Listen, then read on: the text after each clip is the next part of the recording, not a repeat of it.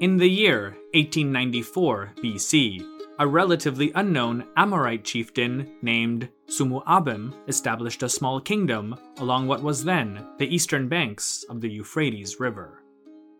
There was nothing really special about this area, other than that it possessed some decent farmland and a small city that in the local Akkadian language was called Babelu, which one translation reads as Gateway of the Gods. Scholars believe that the original name may have been Babur or Babir, which simply means pale, white, or bright in the old Sumerian language. Most of us today know the city by the name Babylon. Babylon had once been a regional administrative center during the reigns of the great kings of the Neo-Sumerian Empire, who ruled from the city of Ur towards the end of the 3rd millennium BC. Scholars today refer to this group of kings as the 3rd dynasty of Ur, since there are only 2 other known dynasties from Ur that preceded it. These kings, of which there were 5, ruled over a relatively enlightened society where the arts and literature were promoted in the old Sumerian language, laws were enacted by the rulers for the benefit of most of the population, and international trade flourished as far as India and Egypt. Controlling a network of territories and tributaries that extended from the eastern Mediterranean Sea all the way to central Iran, at its height, the Neo-Sumerian Empire was the most powerful and wealthiest state ever to have existed in early antiquity. By the time that Sumuabem and his followers settled into their new home along the Euphrates River, the Neo-Sumerian Empire had been long gone.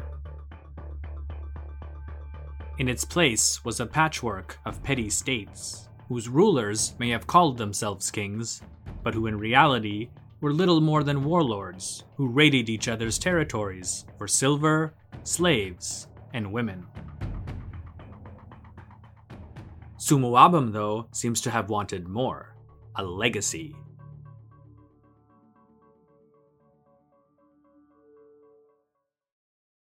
Over time, and with the improvements and investments made by himself and his early successors, Babylon would grow into a sizable city known for its fine, colorful textiles. However, in the centuries that followed, the city would become the focal point of the land that would eventually bear its name, Babylonia.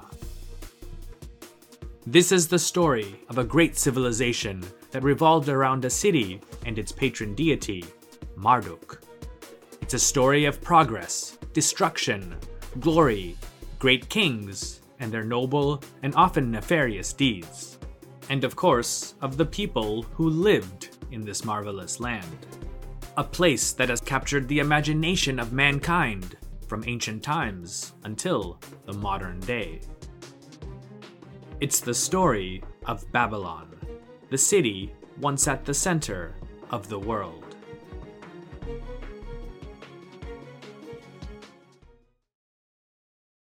For just over a century, the kings of the 3rd dynasty of Ur, who presided over a superstate that scholars today call the Neo-Sumerian Empire, had ushered in an era of prosperity and cultural achievement that the already ancient civilizations of Mesopotamia, up until then, had never experienced. They had brought the Sumerian language back to the forefront of daily life after nearly 150 years of Akkadian-dominated rule. Many of the great buildings of the city of Ur were renovated and expanded, such as the ziggurat dedicated to the city's patron deity, the moon god, Nana, which towered above the desert and, as far as we know, was probably the greatest religious structure of its day. But like with the Akkadian Empire a few centuries before it, the Neo-Sumerian Empire of the 3rd dynasty of Ur was not destined to last. There were likely several causes for its collapse, but one of the main reasons that scholars cite for the demise of the Neo-Sumerian state had to do with the eastward expansion of nomads called Amorites into southern and central Mesopotamia. Their arrival, along with bad harvests, famine in certain areas, and weak leadership overall, were all factors that led to the fall of the Empire of Ur. One instance of just how dire the situation had become during the final decades of the Neo-Sumerian state can be demonstrated in letters between its last king, Ibbi-Sin, and one of his commanders, Ishbi-Erra. Ibbi-Sin had ordered Ishbi-Erra to buy a large quantity of grain from the cities of Isin and Kazalu and bring it to the capital city of Ur. However, Ishbi-Erra responds that he's unable to carry out the king's orders because Amorites have been ravaging the country and blocked all of the roads to Ur. One of his letters to the king reads, "Say to Ibbi-Sin, my lord, this is what Ishbi-Erra, your servant, says. You ordered me to travel to Isin and Kazalu to purchase grain. With grain reaching the exchange rate of 1 shekel of silver per gur, 20 talents of silver have been invested for the purchase of grain. I heard news that the hostile Amorites have entered inside your territories. I entered with 72,000 gur of grain, the entire amount of grain, inside Isin. Because of the Amorites, I am unable to hand over this grain for threshing. They are stronger than me, while I am condemned to sitting around." Not only were bands of Amorites blocking the roads and making travel between cities dangerous, but many of them also seem to have been preparing to attack Nippur and Isin. While this may or may not have been true, Ishbi-Erra took advantage of the situation around these two cities to further his own political ambitions. In another letter, he informs the king that due to the Amorite threat, he should formally be made the new Ensi, or governor, of both cities. In reality, Ibbi-Sin lacked the authority in that region to deny Ishbi-Erra's request, and so he agreed to make Ishbi-Erra a regional governor with jurisdiction over Nippur and Isin. Time, though, was running out, and the situation outside city walls was growing more precarious by the day. To help speed up the delivery of the grain, Ibbi-Sin ordered Ishbi-Erra to team up with the other governors and commanders of the nearby cities that were still loyal to him, and to buy the grain at double the price if necessary. In this, Ishbi-Erra was successful, and the grain ultimately reached the city of Ur. Though for the time being the food situation had been resolved, Ibbi-Sin's reliance on Ishbi-Erra and other commanders must have shown them just how weak the king and his government really were. And so, in 2017 BC, Ishbi-Erra took matters into his own hands and officially proclaimed himself to be the new king of Isin, the city that he had once pledged to protect for Ibbi-Sin.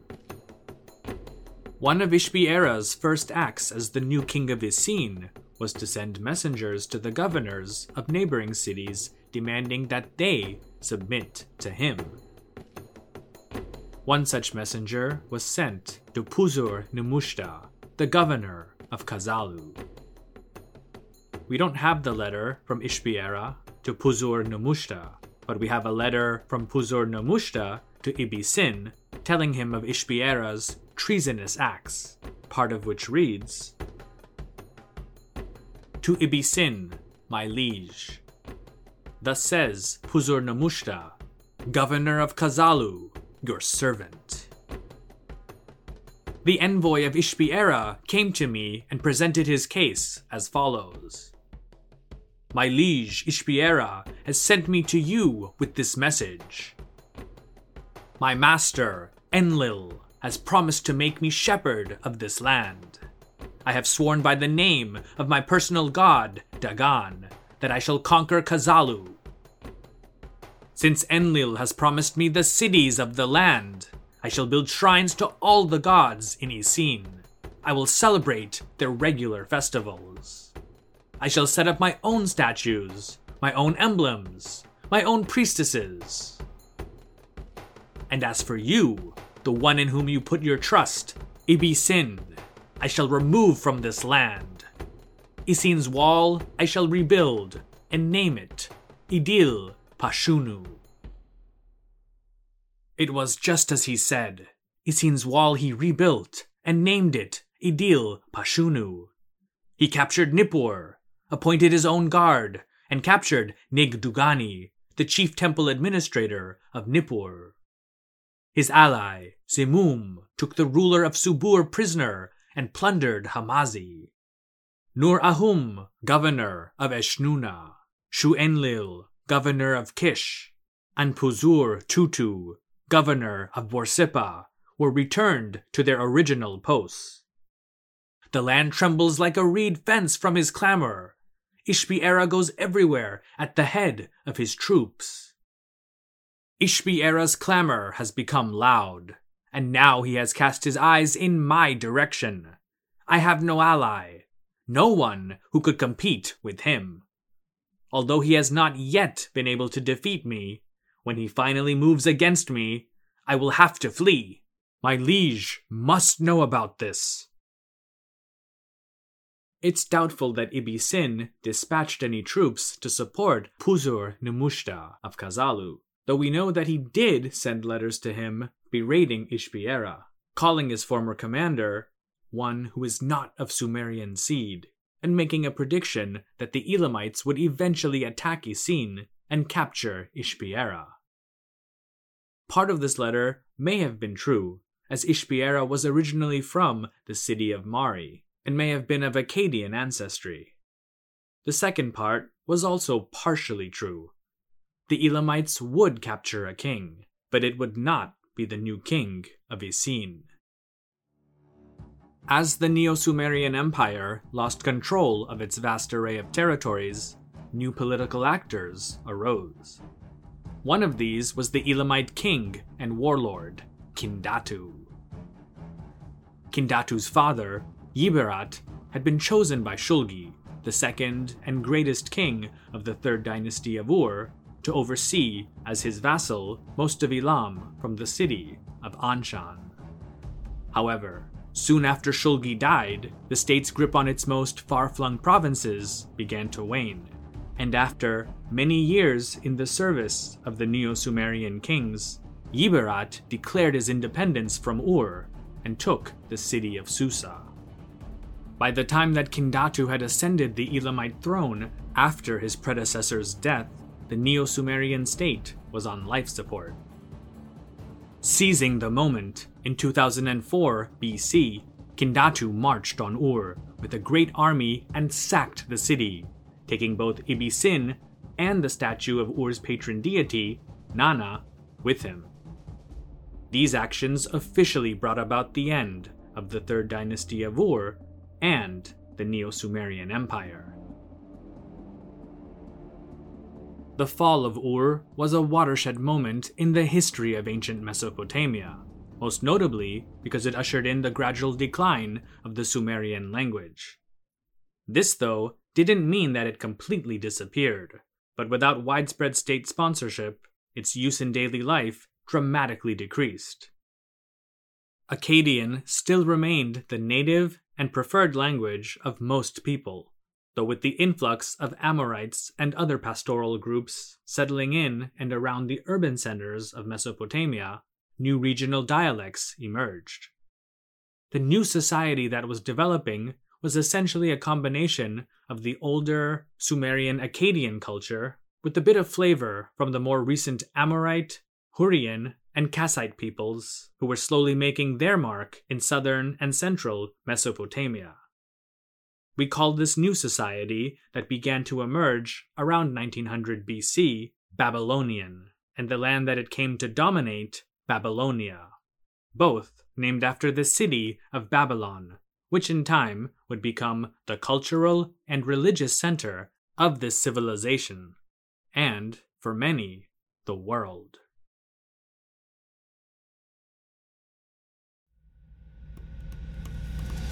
While linguistically and culturally, there was some uniformity, politically, the land of Babylonia was extremely fractured. Alliances between competing strongmen shifted constantly, and cities often changed hands several times within the span of a generation. Most of the new leaders and warlords who arose out of the ashes of the Neo-Sumerian Empire were of Amorite and Akkadian lineage. During these chaotic times, two kingdoms eventually rose to prominence. One of these was centered around the city of Isin, while the other, the city of Larsa. Despite forming new, independent dynasties, most of the rulers of these and other small kingdoms tried to claim some sort of descent or legitimacy from the preceding Third Dynasty of Ur. These new kings, even the Amorite ones, saw themselves and their kingdoms as a continuation of the political, administrative, and cultural heritage of the Third Dynasty of Ur. For example, in the case of Ishbiera and his successors in Isin, Sumerian remained the language of all royal edicts, inscriptions, literature, and even hymns, the latter which had been clearly plagiarized from kings such as Shulgi. The fifth king of the dynasty of Isin, Lipit Ishtar, even compiled his law code in Sumerian. Though they may have fashioned themselves as being heirs to the Sumerian kings of old, the rulers of the Isin dynasty all had Akkadian throne names. Just 8 years after the capture of the city by Kindatu, Ishbiera liberated Ur from its Elamite occupiers, and by the end of his reign, probably also controlled the cities of Uruk, Larsa, and Eridu in the south, along with Marad, Borsippa, Kazalu, and possibly as far as Eshnuna in the north. Such conquests, though, were short-lived. Amorite chieftains were also gaining ground in southern Mesopotamia, and by the reign of Idin Dagan, the dynasty of Isin's third king, clashes with them were becoming much more frequent. At one point, he lost control of the cities of Nippur and Uruk, but he quickly got them back after launching a counteroffensive. However, during the reign of Enlil-Bani from 1860 to 1837 BC, Nippur was lost for good to the new Amorite kings of Larsa. Like Isin, Larsa was a very old city established perhaps in the 4th or 5th millennium BC. By the year 1940 BC, Larsa was ruled by an Amorite warlord named Sabea, who claimed the title of Rabbian Amurim, meaning chief of the Amorites. His successor was a certain Gungunum, who ruled between 1932 to 1916 BC and captured the city of Ur during the 7th year of his reign. From that point onward, the fortunes of Larsa would rise at the expense of Isin. But Larsa was just one city. Between the years 1900 to 1800 BC, the cities of Kish, Uruk, and Sippar had become independent kingdoms with their own Amorite rulers. In 1894 BC, an Amorite chieftain named Sumuabum established a petty kingdom of his own along one of the eastern banks of the Euphrates River, with the small city of Babylon as its capital. Just a few kilometers to the east was Kish, one of the oldest and most respected cities in the history of ancient Mesopotamia. To the south of both was Borsippa, the city of the god, Nabu. There's no known text explaining just how Sumuabum acquired Babylon, but the most likely scenario is that he took over the city in much the same manner as other Amorite chieftains had in places such as Larsa, Uruk, and Ur, by force. It's doubtful, though, that a small city such as Babylon would have put up much resistance. All that we know is that it was here that Sumuabum founded his kingdom and started a new line of kings, which we conveniently call the First Dynasty of Babylon. The documents we have, dating to Sumu Abum's reign, state that he spent a great deal of effort in building up Babylon's fortifications. This was important because, like other Amorite rulers, Sumu Abum was constantly involved in turf wars with his neighbors. But he also used diplomacy and marriage alliances whenever possible, and soon he and his successors were able to expand their territory and build small fortresses around Babylon. There were also matters of trade and disputes with neighboring kingdoms that had to be resolved. In one letter to his subordinates, the dynasty's fourth king, Apil-Sin, complained that foreign trading caravans were acting as spies and needed to be reprimanded. Thus says Apil-Sin, your lord. Is this good in your eyes, this way of acting, that caravans are regularly arriving here, and that they continuously get informers without receiving a fee, and that you are not objecting to this? Around the same time that Babylon was building itself up, the kingdom of Larsa to the southeast had expanded to become the most powerful state in Mesopotamia, and due to their control of the lucrative trade from the Gulf and Elam, also the wealthiest. In 1822 BC, a king named Rim-Sin came to power and began a major campaign to expand Larsa's borders even further, especially towards the north and the west. By 1810 BC, he had his sights on Uruk, which at the time was ruled by an Amorite king named Anam. Knowing that he couldn't repel an attack from Larsa alone, he wrote a letter to Babylon's fifth king, Sin-Muballit, asking him for support. The two were distantly related because one of the daughters of Babylon's second king, Sumu-La'el, had married one of Anam's unnamed ancestors, who was a king of Uruk. In one of his letters to Sin-Muballit, Anam reminds the Babylonian king that Uruk and Babylon are one house and can speak openly. Sin-Muballit eventually did join Anam of Uruk and Damik-Ilushu, the king of Isin, against Rim-Sin of Larsa. The details of the battle are unknown, but it's very clear that Rim-Sin was the victor. In one of his annals, he refers to his 14th year on the throne as the year the armies of Uruk, Isin, Babylon, Sutium, Rapikam, and the king of Uruk were smitten with weapons. Uruk was completely absorbed into the kingdom of Larsa, while Isin, though it survived, lost a significant amount of territory. There are no records indicating that Sin-Muballit suffered any significant losses, but, as being part of the losing coalition against Larsa, he knew that Rim-Sin would eventually come for Babylon. Thus, he spent the next 10 to 15 years building fortresses along his border in preparation for a future attack. In 1801 BC, the expected attack came, and though there are no specifics, Sin-Muballit's scribes record the final result as a Babylonian victory over Larsa. After that, we don't hear of a direct confrontation between the two for a while, but in 1793 BC, Rim-Sin conclusively defeated Damik-Ilushu and annexed Isin into his growing kingdom, all but cementing his control over what had once been ancient Sumer. With the Gulf to the southeast, Elam directly east, and sparsely populated desert to the west and south, the only way for Larsa to expand was north, towards Babylonian territory. Larsa wasn't Sin-Muballit's only concern. North of Babylon was a relatively new empire that scholars call the Kingdom of Upper Mesopotamia, ruled by a man named Shamshi-Adad. To the northeast was the Kingdom of Eshnunna. Both of these kingdoms posed existential threats to Babylon.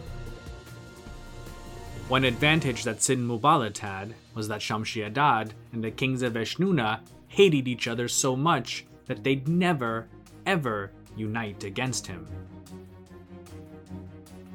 Located in the Diyala River Valley, Eshnunna's territory rapidly expanded during the reigns of two of its more ambitious kings, Epik-Adad II and Naram-Sin, not to be confused with Sargon the Great's grandson of the same name.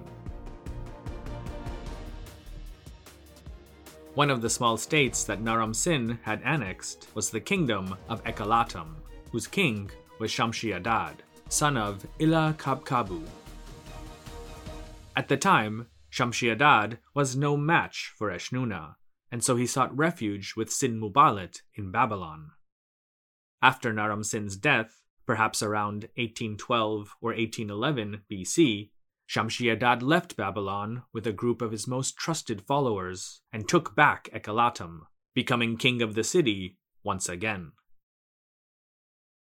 Throughout the entire ordeal, Shamshi-Adad learned a valuable lesson: conquer or be conquered. Just 3 years after taking back Ekalatum, in 1808 BC, Shamshi-Adad captured the nearby city of Ashur, the center of Assyrian life and religion. He then headed west to annex the stupendously wealthy city of Mari, the center of yet another kingdom with an Amorite ruling house. The year 1792 BC is significant for a couple of reasons. It's the year when Shamshi-Adad conquered the kingdom of Mari, and also when Sin-Muballit's son and successor, Hammurabi, became the 6th king of Babylon. The first 5 years of Hammurabi's reign were rather uneventful. From the various archives that have been uncovered, it seems that much of his time was spent on financial matters, renovating temples, and fixing canals. In 1787 BC, he launched perhaps his first military campaign against Rim-Sin of Larsa, and, surprisingly, took the cities of Isin and Uruk in the process. The Babylonians, though, weren't able to hold on to them, and within a few years, Rim-Sin had taken back both cities, along with another, the border town of Malgium. In the summer of 1775 BC, Shamshi-Adad died, and his empire collapsed shortly afterward. Most of the kingdoms that he and his sons had conquered declared their independence, including Mari. Its new king, Zimri-Lim, who claimed to be a prince of the dynasty that ruled Mari before Shamshi-Adad's conquest, regained the throne with the backing of Yarim-Lim, the powerful Amorite ruler of Yamhad, a kingdom to the west of Mari. Shortly after his father had been assassinated, Zimri-Lim sought refuge in Yamhad's capital of Aleppo, and eventually married a daughter of Yarim-Lim named Shibtu. Upon Shamshi-Adad's death, Yarim-Lim sent Zimri-Lim back to Mari with an army to oust Shamshi-Adad's son, Yasma-Adu, who was there serving as his father's viceroy. Shamshi-Adad's other son, Ishme-Dagan, oversaw the western parts of his father's kingdom from Ekalatum, but eventually he was ousted by Eshnunna's king, Ibal-Piel, and like his father had done a few decades before, he fled and sought refuge in Babylon. With Shamshi-Adad and his sons no longer in the picture, Hammurabi had two new potential threats on his northern borders: Mari and Eshnunna. Of the two, Mari would make for a stronger ally because of Zimri-Lim's links with Yarim-Lim of Yamhad. A letter from one of Zimri-Lim's officials, Itur-Astu, informs him as to just how powerful Yarim-Lim was. No king is really powerful on his own. 10 to 15 kings follow Hammurabi, the man of Babylon, Rim-Sin, the man of Larsa, Ibal-Piel, the man of Eshnunna, and Amut-Piel, the man of Katna. However, 20 kings follow Yarim-Lim, the man of Yamhad. In 1772 BC, Ibal-Piel marched west from Eshnunna and took the city of Rapikum, which had up until then been a Babylonian possession. His control of the city also threatened to cut off Babylon from Mari, which was important because Zimri Lim controlled access to most of the major trade routes to the west. Almost immediately, Hammurabi sent men to fight alongside Zimri Lim against their new common enemy. The brief war that followed with Eshnuna ultimately ended up being a stalemate, though Ibal Piel did gain some territory at Mari's expense, and the Babylonians were able to take back Rapikam. Only after this was peace with Eshnuna reached. However, a greater, regional war was just on the horizon. Ibal Piel of Eshnuna may have been eager for peace with Babylon and Mari because he had a bigger fish on his tail. Elam, specifically the most powerful man in Elam, the Sukalma, whose seat was in the ancient city of Anshan. The peoples of Mesopotamia had a love-hate relationship with the land of Elam and its inhabitants. Though they often had armed conflicts with Elamites, the two were also trading partners. The cities of Sumer and Akkad were poor in raw materials, while Elam was rich in natural resources, especially metals and minerals. The Elamites also controlled many of the valuable trade routes that connected Mesopotamia to the many peoples who lived far to the east.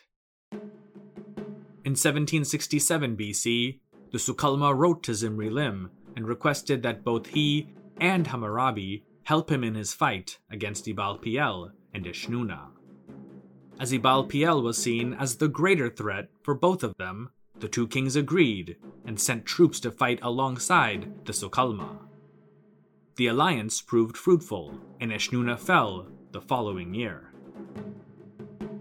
In the aftermath of the war, Hammurabi occupied the cities of Mankisum and Upi.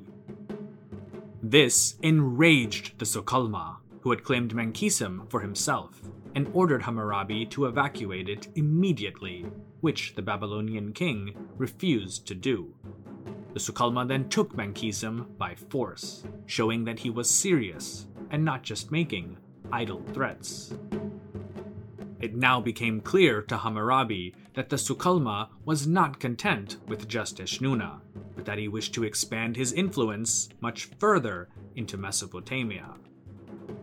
If the Sukalma could take Mankisum, then he could also march his troops to Babylon.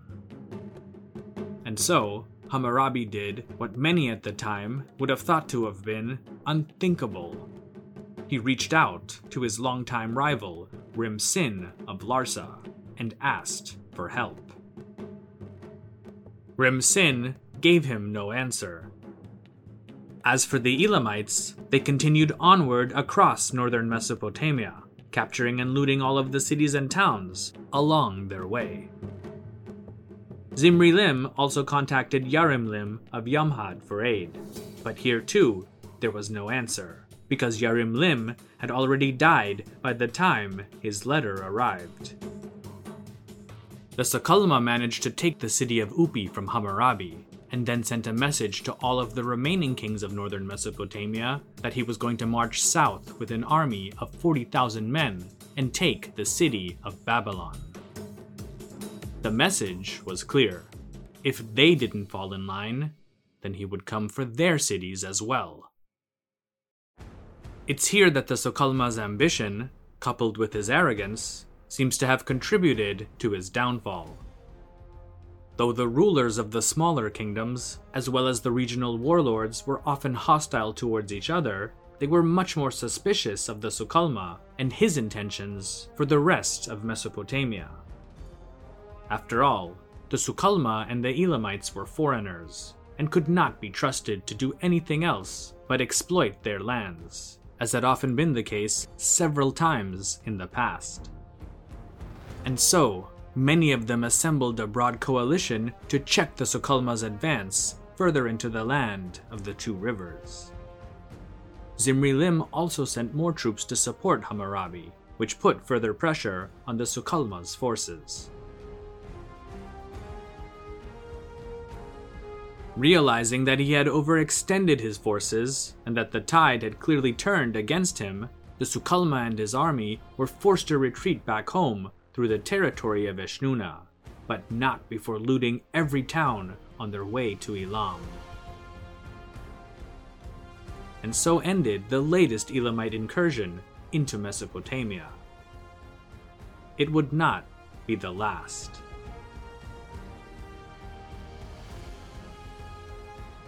The defeat of Elam and Hammurabi's role in it must have inflated his ego. Though Hammurabi wouldn't have been able to have defeated the Sukalma and his men without Zimri-Lim's help, he nevertheless took all of the credit for their expulsion from Mesopotamia and claimed in an inscription that he had secured the foundations of Sumer and Akkad. During the war with Elam, Larsa's ruler, Rim-Sin, had remained on the sidelines despite Hammurabi's call for aid. There were likely several reasons for this, most of them being quite practical. As far as we know, Rim-Sin had no quarrel with the Sukalma of Elam, and many scholars believe that he may have even had Elamite ancestry. Larsa also had a long, porous border with Elam. Were Rim-Sin to have joined Hammurabi, then Larsa would have been extremely vulnerable to an Elamite attack from the east. Probably most troubling to Rim-Sin was Hammurabi's seemingly unbridled ambition. Rim-Sin, who by then was an old man with a great deal of political wisdom, knew that Hammurabi was much more ambitious than his predecessors, and after ending his quarrel with Elam, there was a good chance that he would become more aggressive towards Larsa. After all, the two kingdoms had a tumultuous history and were almost never on good terms. It was hard for Rim-Sin to trust someone like Hammurabi, let alone enter an alliance with him. A war to the north in Eshnuna with the Sukalma may have suited his interests just fine, because it would keep Hammurabi occupied for the time being and take his sights away from Larsa. As it turned out, though, Rim-Sin had been wrong. Hammurabi and his coalition had defeated the Sukalma, as well as taken over much of the land once belonging to Eshnuna, making him, in effect, much stronger than before. Hammurabi's victory also turned him into a sort of savior of all of Mesopotamia, for it was he who led the fight against the Sukalma and his foreign Elamite army. At least, that's what his propagandists conveyed to the population. Accusing Rim-Sin of not only rejecting his alliance against the Sukalma, but also of possibly collaborating with the Elamites and violating Babylonian territory, Hammurabi launched an invasion of Larsa. There aren't many details about the campaign, but things seem to have been moving in Hammurabi's direction when he laid siege to the city of Mashkan Shapir. This city was reportedly being defended by Rim-Sin's brother, and thousands of troops, who eventually surrendered to Hammurabi on the promise that he would treat the population with mercy. Soon after his victory, other cities also surrendered to Hammurabi and the Babylonian army. Reinforcements also came from Hammurabi's allies, such as Zimri-Lim.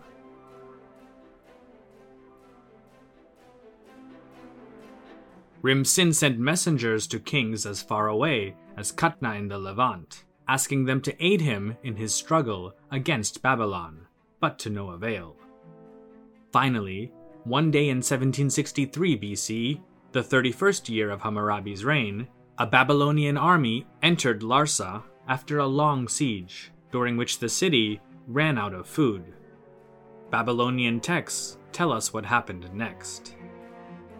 Hammurabi, king of Babylon, mustered his troops and marched on Rim-Sin. He conquered Ur, Larsa, took away their possessions to Babylon, and brought Rim-Sin there in a neck stock.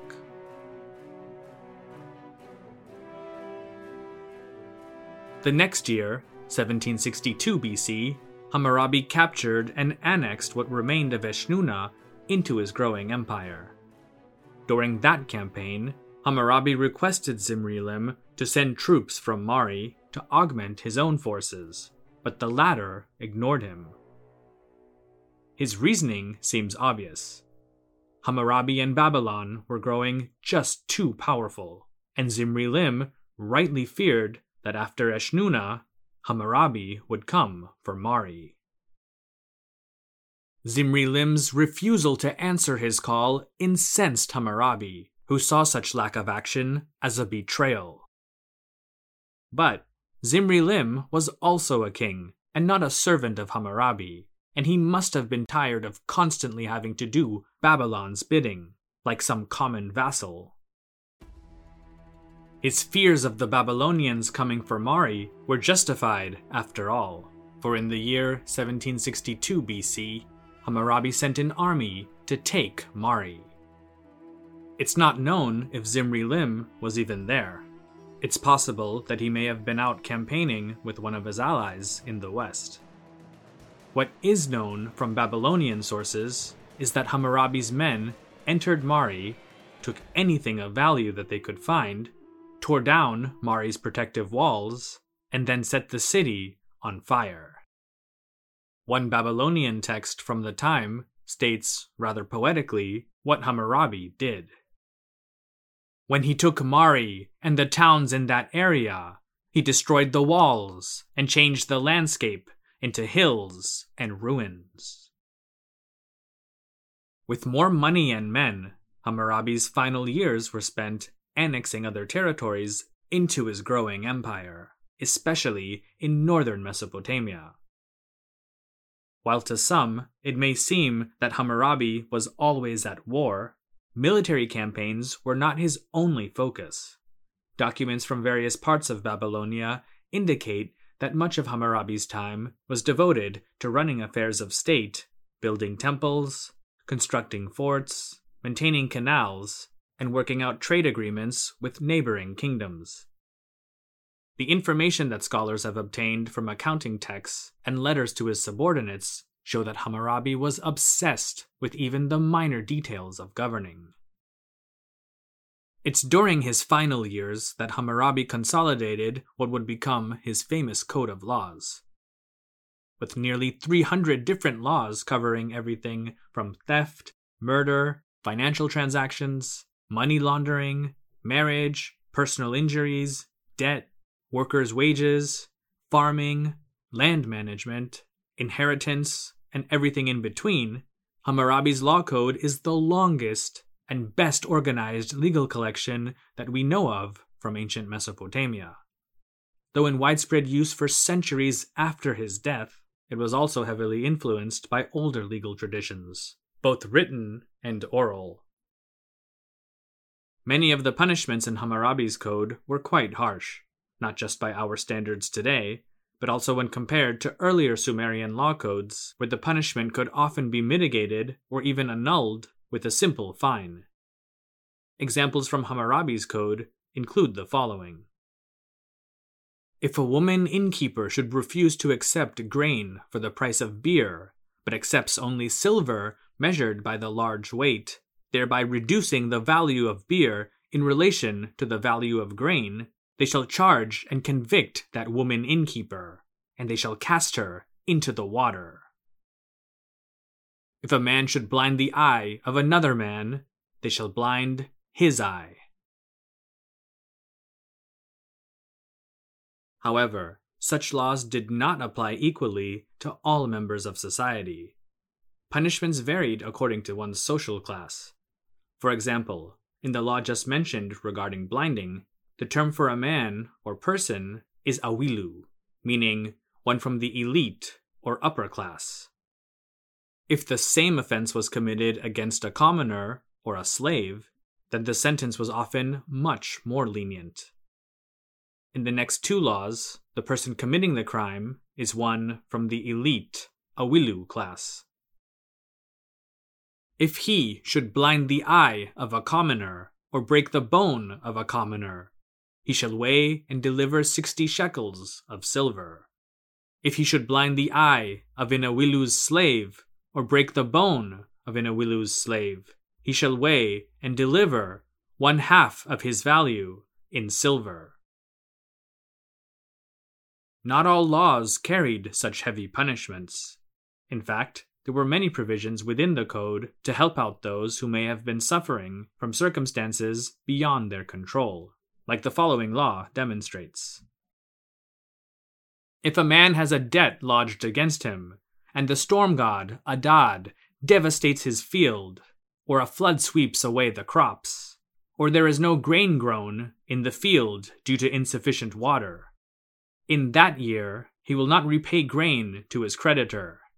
He shall suspend performance of his contract, and he will not give interest payments for a year. In the end, Hammurabi transformed Babylon from a relatively mid-sized kingdom into an empire that at its height covered pretty much all of Iraq and much of eastern Syria. However, it wouldn't last, as his successors seem to have had neither his charisma nor, perhaps more importantly, the capability to govern and hold together such a vast domain.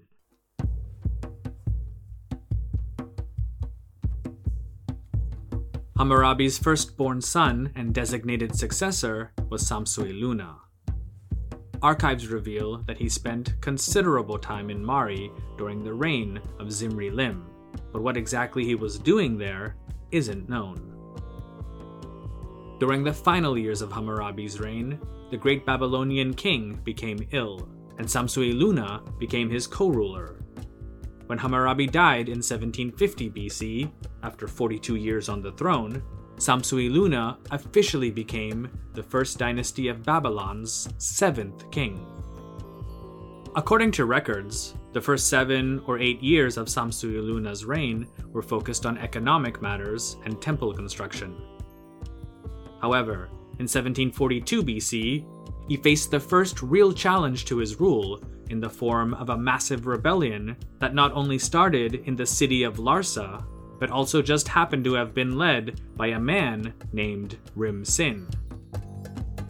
While a few have speculated that this was the same Rim-Sin who had been defeated by his father in 1763 BC, the overwhelming majority of scholars believe that it was an entirely different person.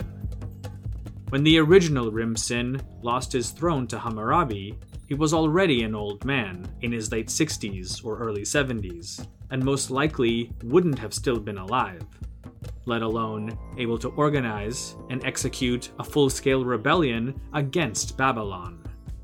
For this reason, scholars call him Rim-Sin II. Records from the 1740s BC indicate that conditions in Larsa were awful, with inflation spiraling out of control and famine crippling the city and surrounding countryside. The same conditions were also present in Uruk as well, and following the example of Rim-Sin II, a certain Rim-Anum declared his city's independence and crowned himself as its new king. Other self-appointed kings also took the thrones of Isin, Kazalu, and Eshnuna, while several other cities, including Lagash, Ur, and the holy city of Nippur, staged massive revolts of their own. At first, Rim-Anum and Rim-Sin II worked together against their common enemy, Samsu-iluna. However, later on, Rim-Anum turned against Rim-Sin II and allied himself with Samsu-iluna, who may have made him an offer of clemency if he abandoned the rebellion and Rim-Sin. Whatever the real reason for their breakup was, Rim-Sin II and his coalition dispatched a force to subdue Rim-Anum and Uruk, but it was defeated, at least according to a statement issued by Rim-Anum. It read, "The year in which King Rim-Anum inflicted a defeat on the troops of the land of Larsa, the armies of Eshnuna, Isin, and Kazalu, altogether having presented themselves at Uruk for war. Since time immemorial, Uruk had never experienced such a dust storm raised by a foreign army, but after the dust storm settled, he slaughtered all of them, and by his power, ejected them all from the homeland." While Rim-Anum may have claimed victory, it was really Samsu-iluna who benefited, as many of his rebel adversaries had now been defeated or severely weakened, which made it much easier for the Babylonian king to forcibly take their kingdoms back into his empire.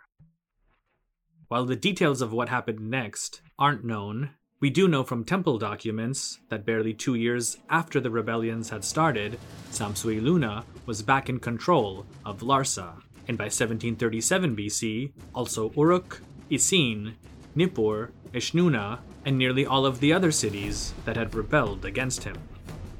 Rimsin II had been killed, and Rimanum disappeared from the scene. In all, Samsu-iluna claims to have defeated or killed at least 26 kings and rebel leaders, as one inscription attributed to him reads, "The year was not half over that he, Samsu-iluna, killed Rimsin, the agitator of Amutbal, who had been elevated to the kingship of Larsa, and in the land of Kish he heaped up a burial mound over him. He killed 26 rebellious kings, his foes. He annihilated all of them. He captured Iluni, king of Eshnuna, who had been disobedient to him. He carried him off in neck stocks and destroyed his life. He caused the land of Sumer and Akkad to live in agreement. He caused the 4 quarters to dwell under his command." Statements such as this, though, can be a bit misleading when it comes to the reach of Samsu-iluna's power, for by the early 1720s BC, it's clear that the Babylonian Empire, created by Hammurabi, was already in decline. Documents from Nippur, Isin, and other cities in what had once been the Sumerian Deep South indicate that they no longer recognized the king in Babylon as their overlord, and were now under the influence of a new power referenced in texts as the Dynasty of the Sealand. Little today is known about this so-called dynasty, but it seems that its kings presided over the marshlands of southern Mesopotamia. After 38 years on the throne, Samsu-iluna passed away in 1712 BC. He was succeeded by his son, Abi-Ashua, the first of the last 4 kings of Babylon's founding dynasty. Unlike with the reigns of Hammurabi and Samsu-iluna, there is relatively little documentation dating to the collective 116 years that these kings sat on the throne. The few texts that have been uncovered mention only 6 military campaigns, which is odd in the history of ancient Mesopotamia. While it's tempting to think that this means there was peace and tranquility throughout the land, the likely scenario is that the last Babylonian kings either avoided armed conflicts because they lacked the men and resources to win them, or they may have simply been on the losing side of most of them, and thus didn't record or state their losses in their inscriptions and public statements, since doing so would have shown them as being weak and incompetent. The few conflicts that were recorded mention one with Kassites near the city of Kish, as well as an incident involving an army from Elam. There was also a war with Eshnuna around 1696 BC, in which Abi-Ashua claimed victory, as one of his rare inscriptions states. King Abi-Ashua, by the perfect power of the god Marduk, defeated in a powerful battle the army of the land of Eshnuna on the way from Tashil, and took prisoner Ahushina, the king of Eshnuna. The last military encounter on record was between King Amiditana of Babylon and Damik-ilushu of the Sealand dynasty, in which the Babylonians claim victory by destroying an enemy fortress. Around 1632 BC, during the reign of Amisaduqa, there are letters from the king to one of his governors regarding raids around Sippar by armed groups of marauders. In one of the letters, the king suggests that his governors take the appropriate precautions to fortify their cities and towns, as well as have farmers move their animals to safer places in the mountains, and for the townspeople to stay within the city's protective walls until the danger has passed. The last king of the first dynasty of Babylon, Samsu-ditana, reigned for 31 years. Like his 3 predecessors, there are few documents and inscriptions from his time on the throne, but those that are available show that many groups on the kingdom's periphery, including Kassites, Elamites, Hurrians, and people from around Eshnuna, were constantly harassing Babylon's borders. While a great nuisance, all of these groups were known entities and could eventually be dealt with through force or by simply bribing them to do Babylon's bidding.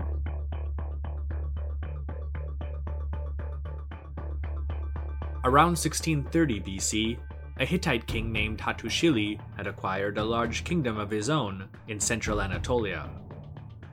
Wanting to expand into the more fertile and prosperous lands of the Levant and Mesopotamia, he launched several campaigns of conquest to acquire the wealth that most believe existed in the great kingdoms to his southeast.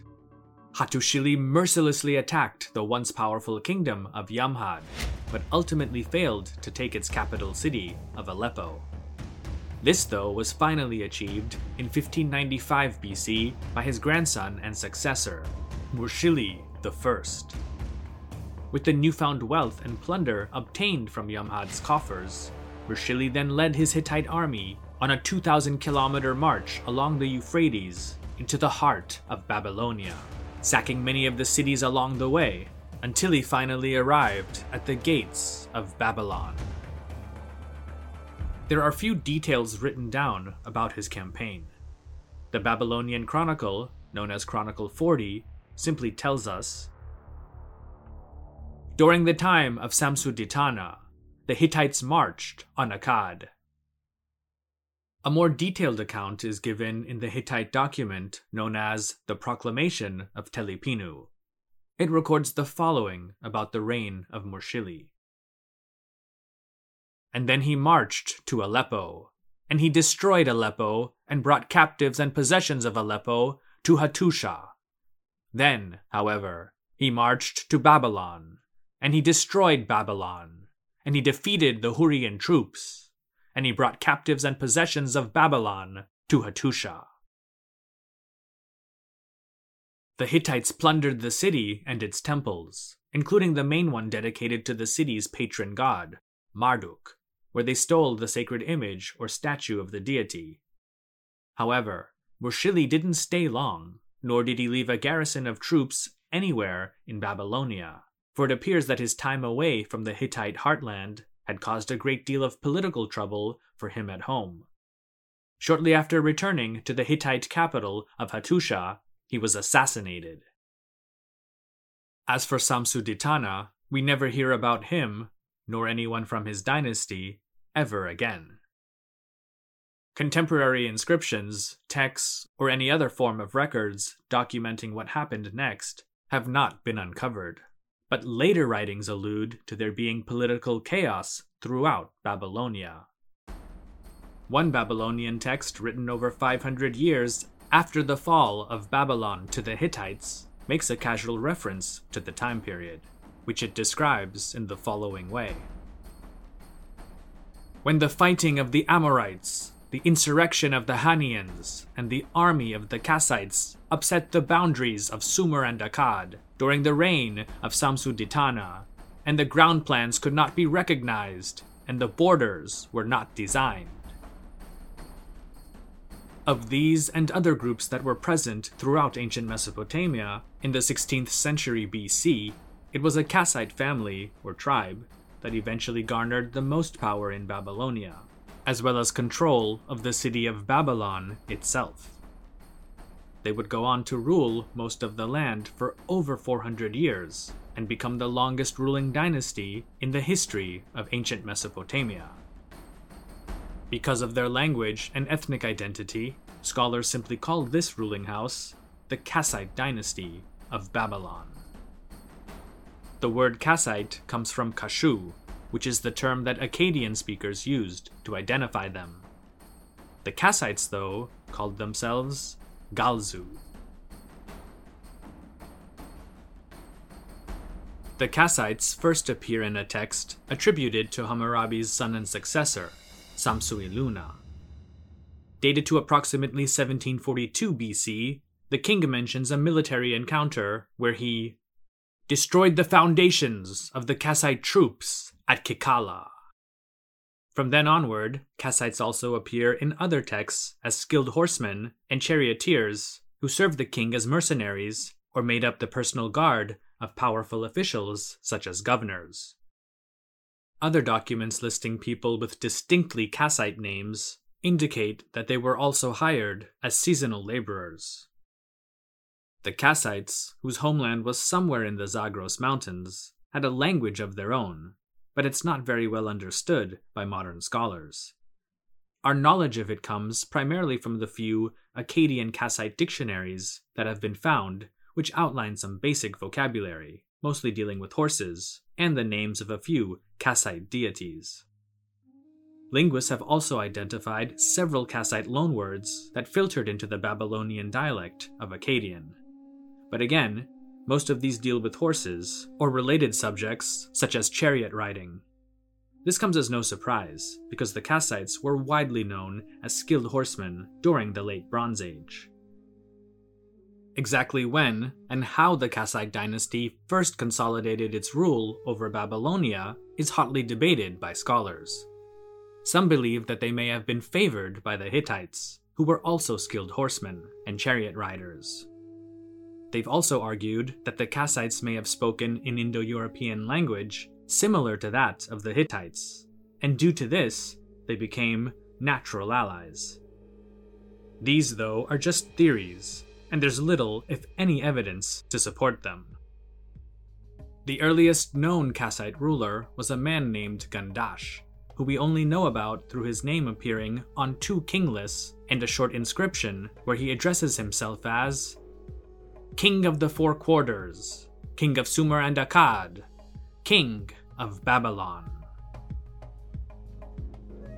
His successor was Agum I, who in one of the king lists is referred to as both Agum the Great and the son of Gandash. Little is known about these 2 rulers beyond their names, including when they supposedly reigned as kings and how much territory they actually controlled. For all practical purposes, they may have been little more than powerful tribal leaders who were given the title of king by their descendants. The next Kassite rulers were Kashtiliash I, Abir Ratash, Kashtiliash II, and Urzi Gurumash, which are all distinctly Kassite names. Like their predecessors, we only know about them from a few king lists and their mention in a few texts or building inscriptions. However, a lot more historical evidence has been uncovered with regard to the next Kassite king, Agum II, also known as Agum Kakrime, who likely lived around 1570 BC. According to one of his inscriptions, it was he who retrieved the statue of Marduk that the Hittites had stolen during Mursili's conquest of Babylon. How he did this isn't mentioned, but the purpose of the inscription is clear. Since Marduk returned to Babylon during the reign of Agum II, then Agum must have been the god's chosen ruler, and thus the legitimate king of Babylon.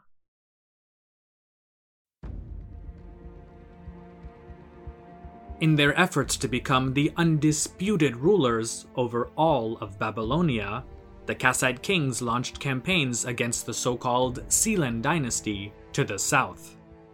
To increase their legitimacy in the eyes of the people, they first took the holy city of Nippur, and by 1475 BC had annexed all of southern Mesopotamia down to the marshlands surrounding the Gulf. The text known as Babylonian Chronicle 40 tells us the fate of the Sealand dynasty and its last king. Iagamil, king of the Sealand, fled to Elam. Later, Ulam Hurriash, brother of Kashtiliash III, the Kassite, mustered his army, conquered the Sealand, and governed the country. And so, after nearly 300 years, Babylonia was united into a single kingdom once again, which the Kassites, and later others, would call Karduniash. Along with political reunification came economic renewal. Trade between the city of Babylon and the Gulf brought in desperately needed raw materials, including copper and stone from as far away as present-day Oman. With these new resources and wealth, kings such as Kara Indash were able to restore important temples, such as the one dedicated to the goddess Inanna in the city of Uruk. Two of the more important Kassite kings were named Kurigalzu, which means shepherd of the Kassites. The first Kurigalzu ruled sometime during the 1390s BC, while the reign of the second one was between 1332 to 1308 BC.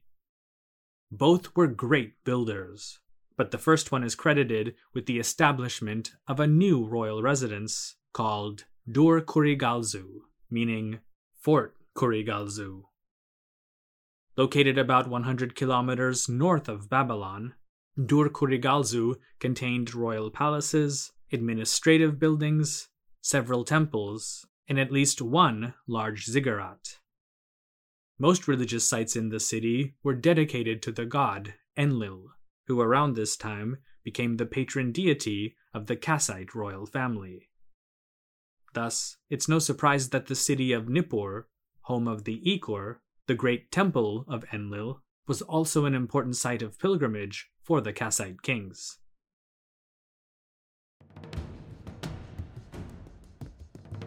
To the north of Babylonia was the rapidly expanding kingdom of Assyria. Once consisting of just the small shrine town of Ashur, the Assyrians had expanded their influence due to their commercial endeavors throughout northern Mesopotamia and southeastern Anatolia. But in the 15th century BC, Assyria was a vassal of the powerful Hurrian kingdom of the Mitanni.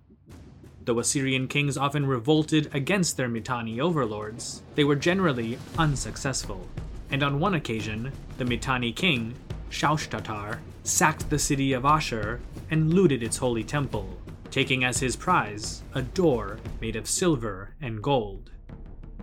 Despite this, the Assyrians kept revolting, and by around 1350 BC, the Assyrian king, Ashur-uballit I, decisively defeated the Mitanni king, Shutarna III, in battle.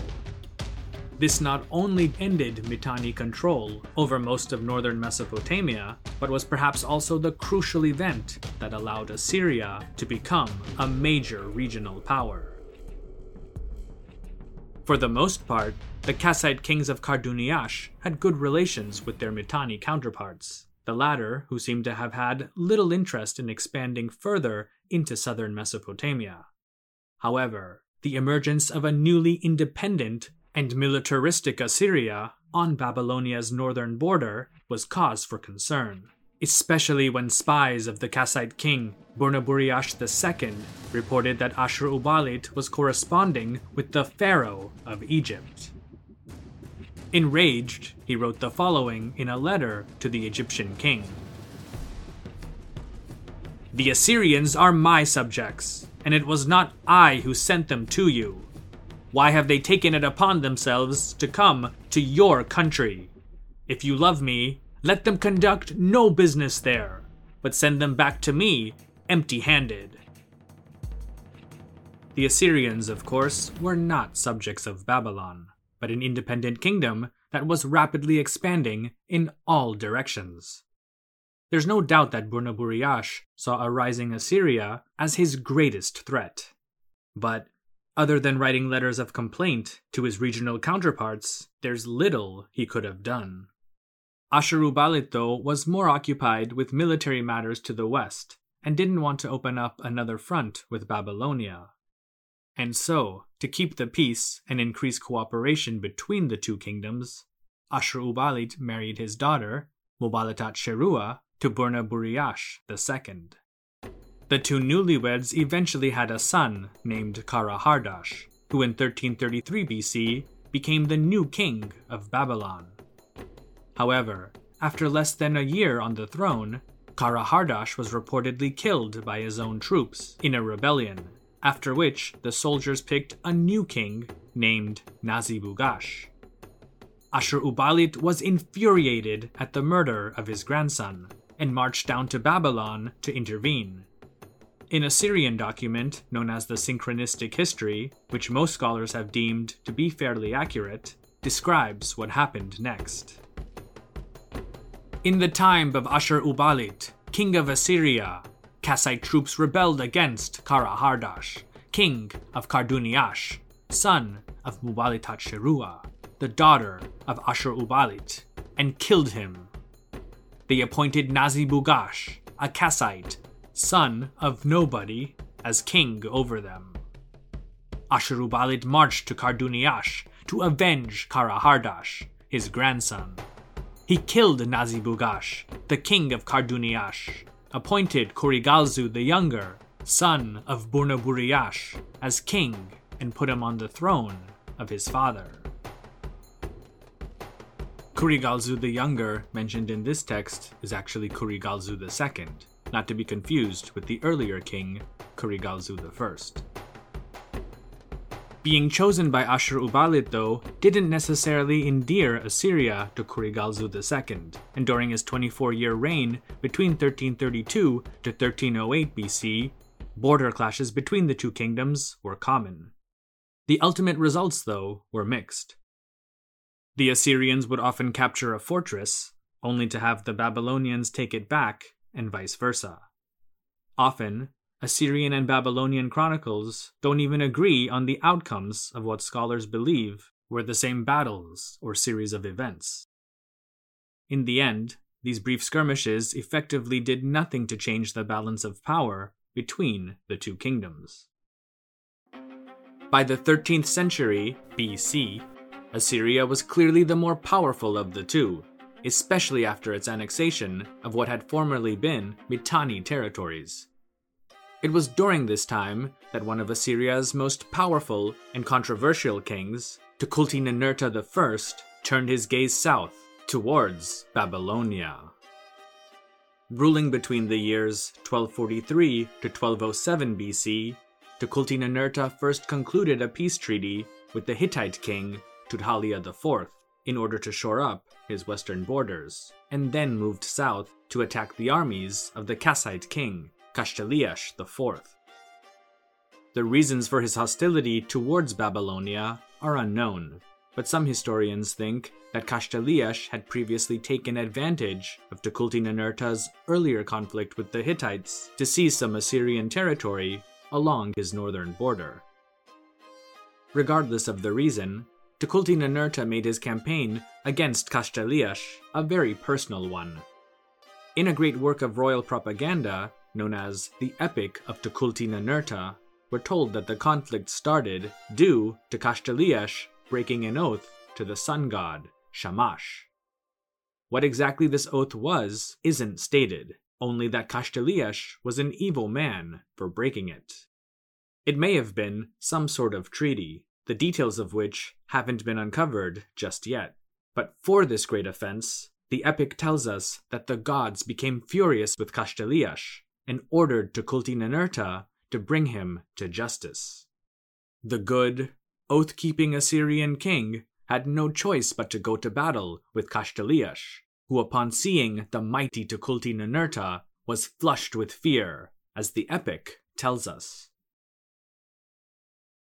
Tukulti-Ninurta, having relied on keeping the oath, planned for battle, while Kashtiliash's spirits fell, because he transgressed the instruction of the gods.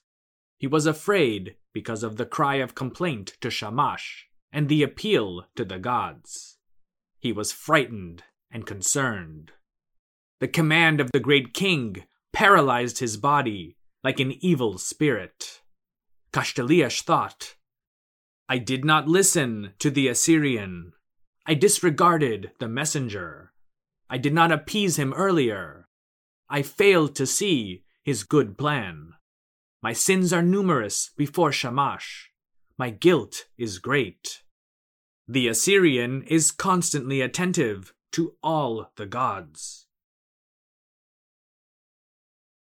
Epics generally use very dramatic and flowery language, Tukulti-Ninurta's being no exception. The Assyrian king's own royal inscriptions, though, are much more concise. In those, his conquest of Babylon and Babylonia is described as follows. At that time I approached Kashtiliash, king of Karduniash, to do battle. I brought about the defeat of his army. In the midst of that battle, I captured Kashtiliash, king of the Kassites, and I brought him bound as captive into the presence of the god Ashur, my lord. Thus I became the lord of Sumer and Akkad in its entirety, and stood over its inhabitants with joy and excellence. The Babylonian version of the same events is not as rosy. In Babylonian Chronicle 45, which focuses on the reigns of several Kassite kings, we're told that Tukulti-Ninurta destroyed Babylon's walls, slaughtered many of its inhabitants, and not only plundered the Isagila, which was the great temple of the city's patron deity, Marduk, but also carried off the holy statue of the god to Assyria. The words of the Babylonian Chronicle state the following. Tukulti-Ninurta returned to Babylon. He battered down Babylon's wall, crushed the Babylonians.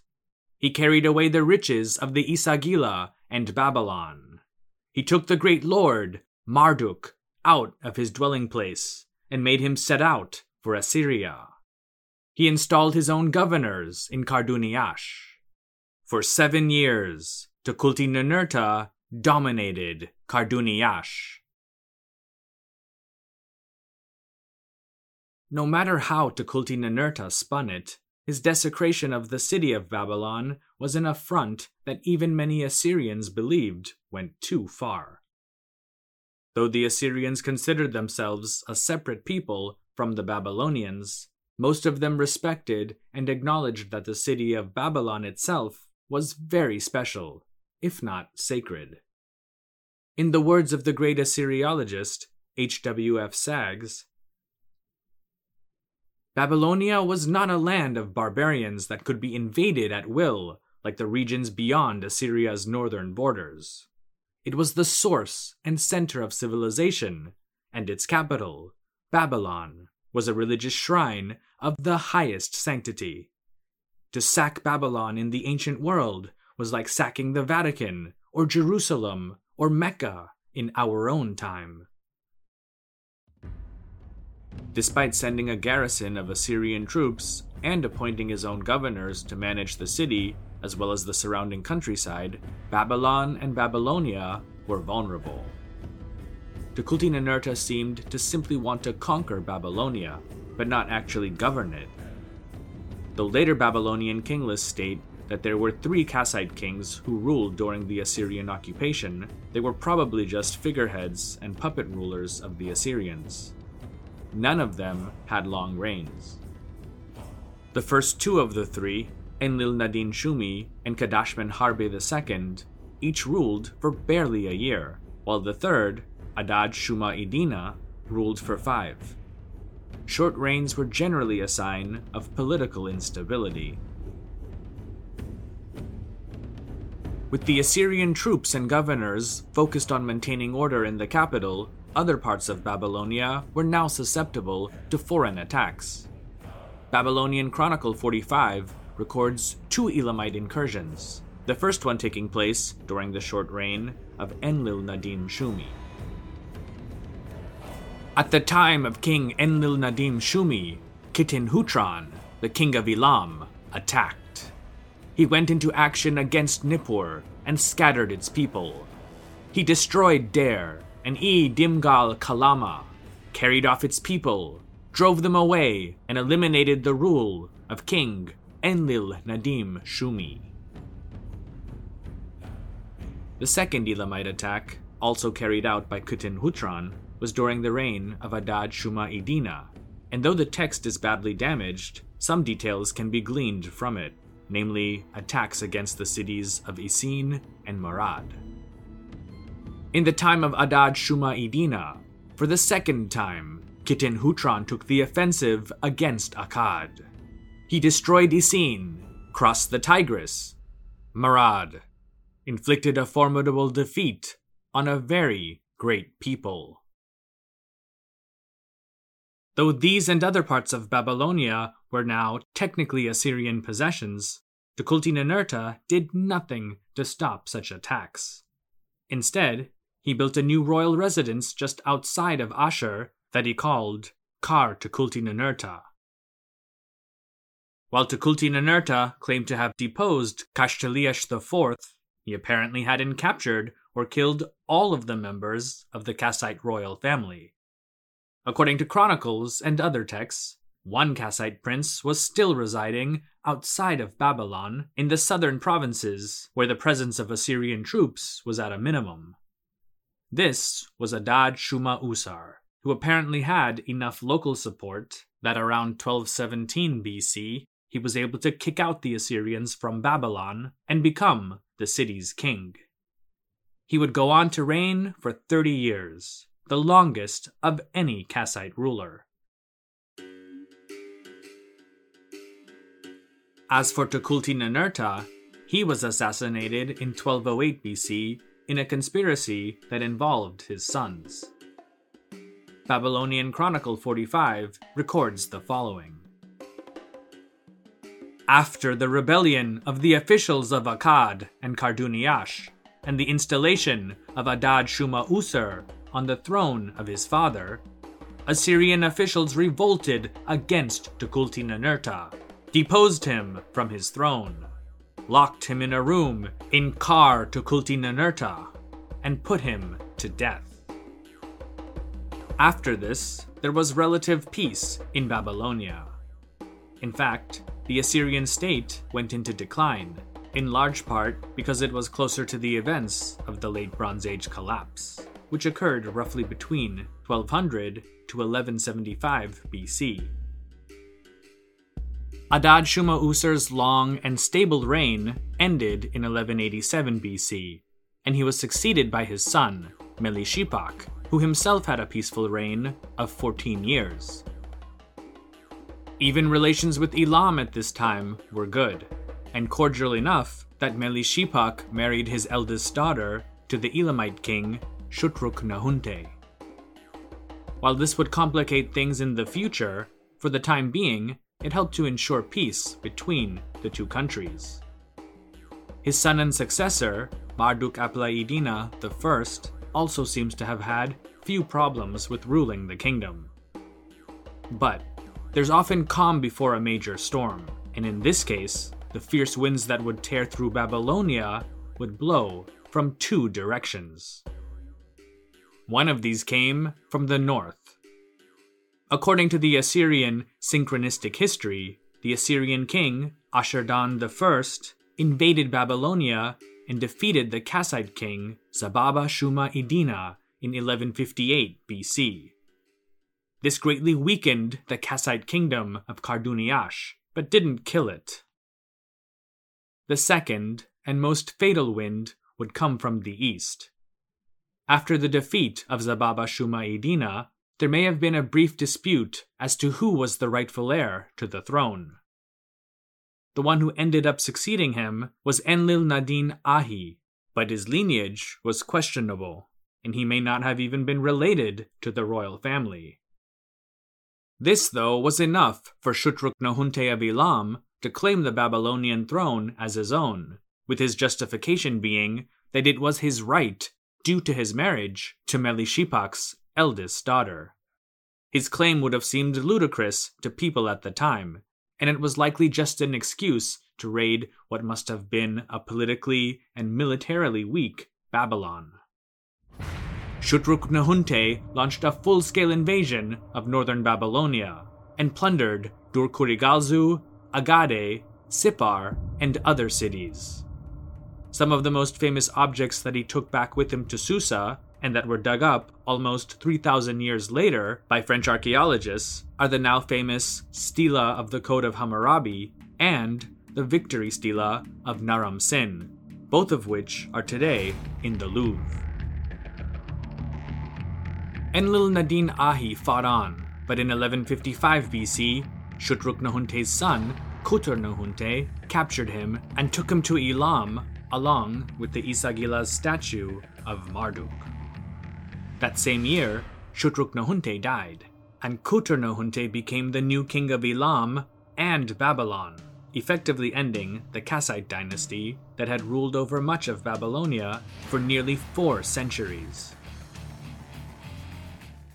Along with general peace and stability throughout the realm, the era of Kassite rule was a great time culturally for Babylonia, for it's during this period that some of the most significant works of Akkadian literature were composed. One of these is the standard Babylonian version of the Epic of Gilgamesh that we're all familiar with today. Another is Ludlil Bel Nemeki, meaning, "Let me praise the Lord of wisdom," who in this case is the god Marduk. Sometimes called the Babylonian Book of Job, Ludlil Bel Nemeki is a story that explores the sufferings of the righteous and the seemingly whimsical nature of divine justice.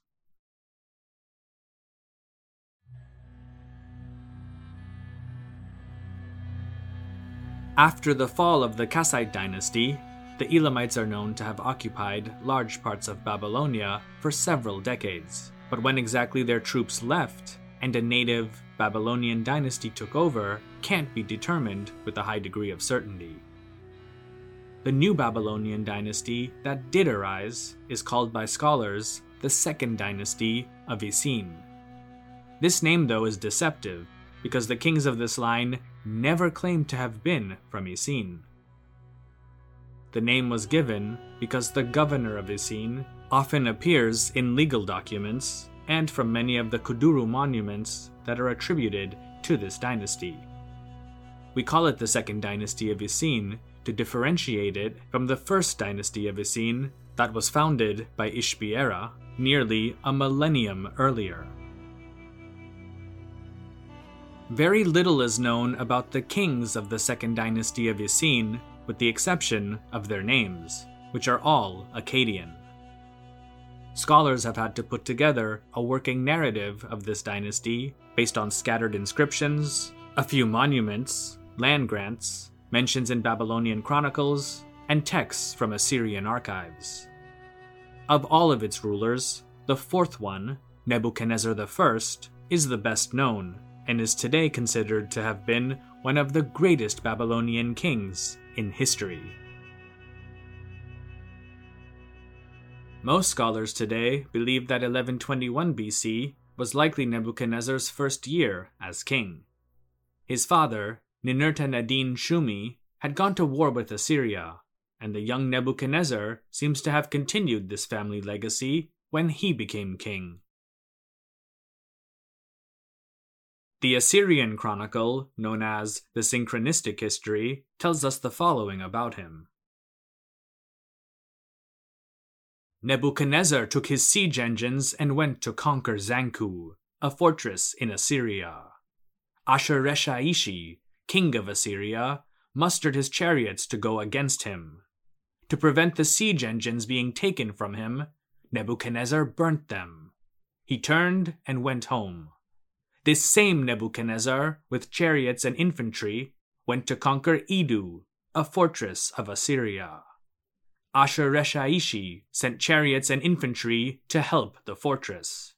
He fought with Nebuchadnezzar, brought about his total defeat, slaughtered his troops, and carried off his camp. Being an Assyrian document, the extent of Nebuchadnezzar's defeat may have been exaggerated, but the end result was that the two sides made peace, and eventually, perhaps some years later, Nebuchadnezzar visited the Assyrian capital of Ashur on a state visit, which is somewhat confirmed by an administrative document that outlines deliveries made on the day when Nebuchadnezzar, king of Karduniash, arrived. Nebuchadnezzar is best known for his military campaign against Elam and for recovering the statue of Marduk that had been stolen from Babylon by Kutarnahunte a few decades prior. The importance of recovering the statue cannot be overstated. In the mind of the average Babylonian of the 12th century BC, the absence of Marduk from his terrestrial home, the Isagila, meant that either the god was being held captive or perhaps deliberately had chosen to stay in a foreign land away from Babylon. Both scenarios were grim, for Babylon could never again be great without the return of its patron deity, or so it was believed. There's a copy of a Babylonian literary document that was discovered in the library of Ashurbanipal that colorfully describes Nebuchadnezzar's restlessness and sadness at the loss of Marduk. In Babylon dwells Nebuchadnezzar, the king. He rages like a lion and thunders like the god Adad. Like a lion, he frightens his distinguished nobles. His supplications go to the god Marduk, lord of Babylon. Have pity on me, one who is dejected and prostrate. Have pity on my land, which weeps and mourns. Have pity on my people, who wail and weep. O Lord of Babylon, how long will you dwell in the land of the enemy? May beautiful Babylon be remembered by you. Turn your face back to Isagil, which you love. Determined to recover the statue of Marduk, Nebuchadnezzar gathered an army and departed for Elam.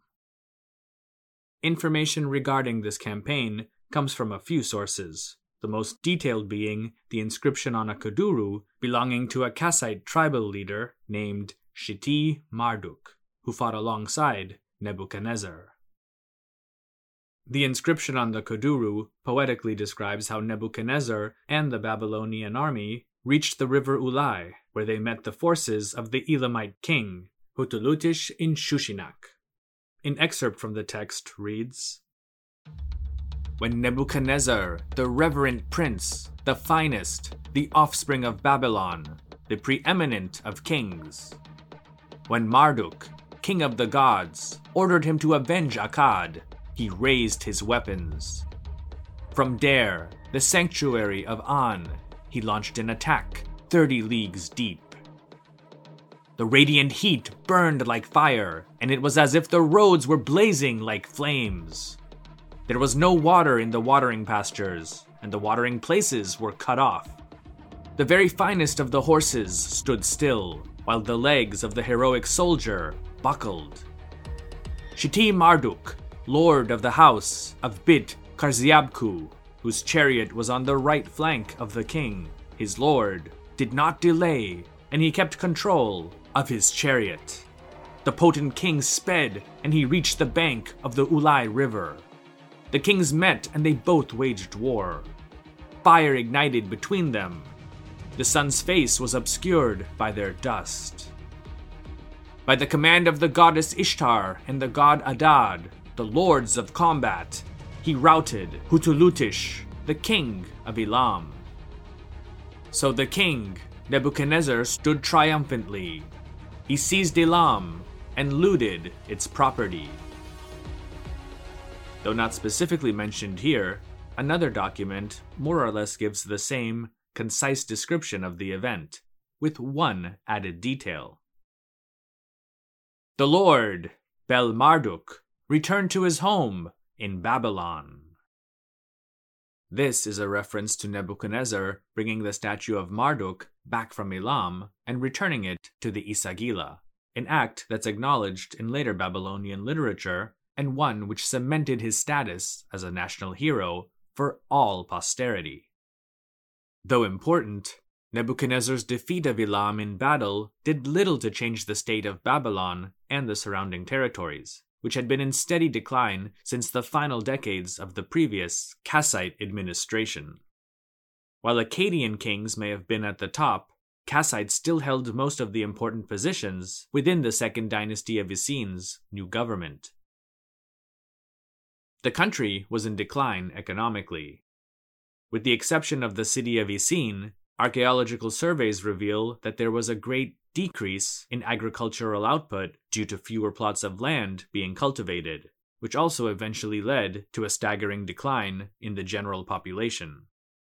As of now, Archaeologists have also found little evidence of any monumental building programs or even any substantial archives dating to the period, implying that many of Babylonia's institutions were weak or had perhaps broken down altogether.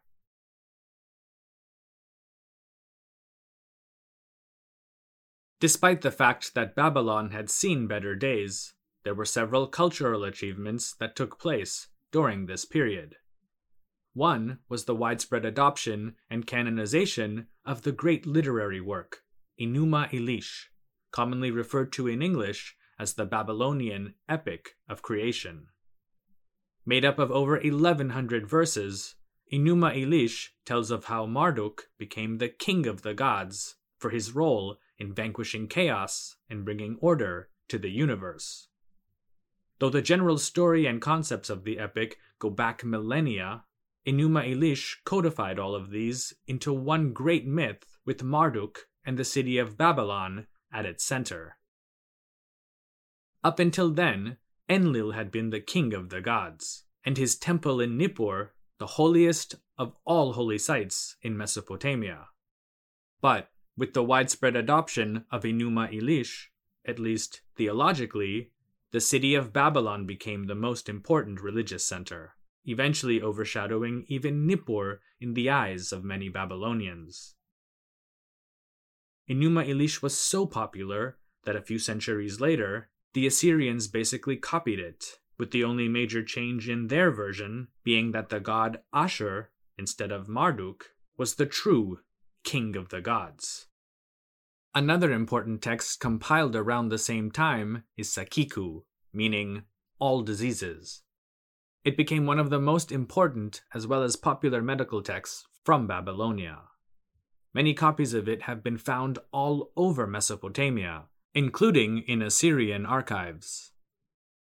One of its passages, dealing with epilepsy, explains the neurological disease in some detail, and then goes into possible causes for seizures, which are generally described to be the work of malevolent spirits.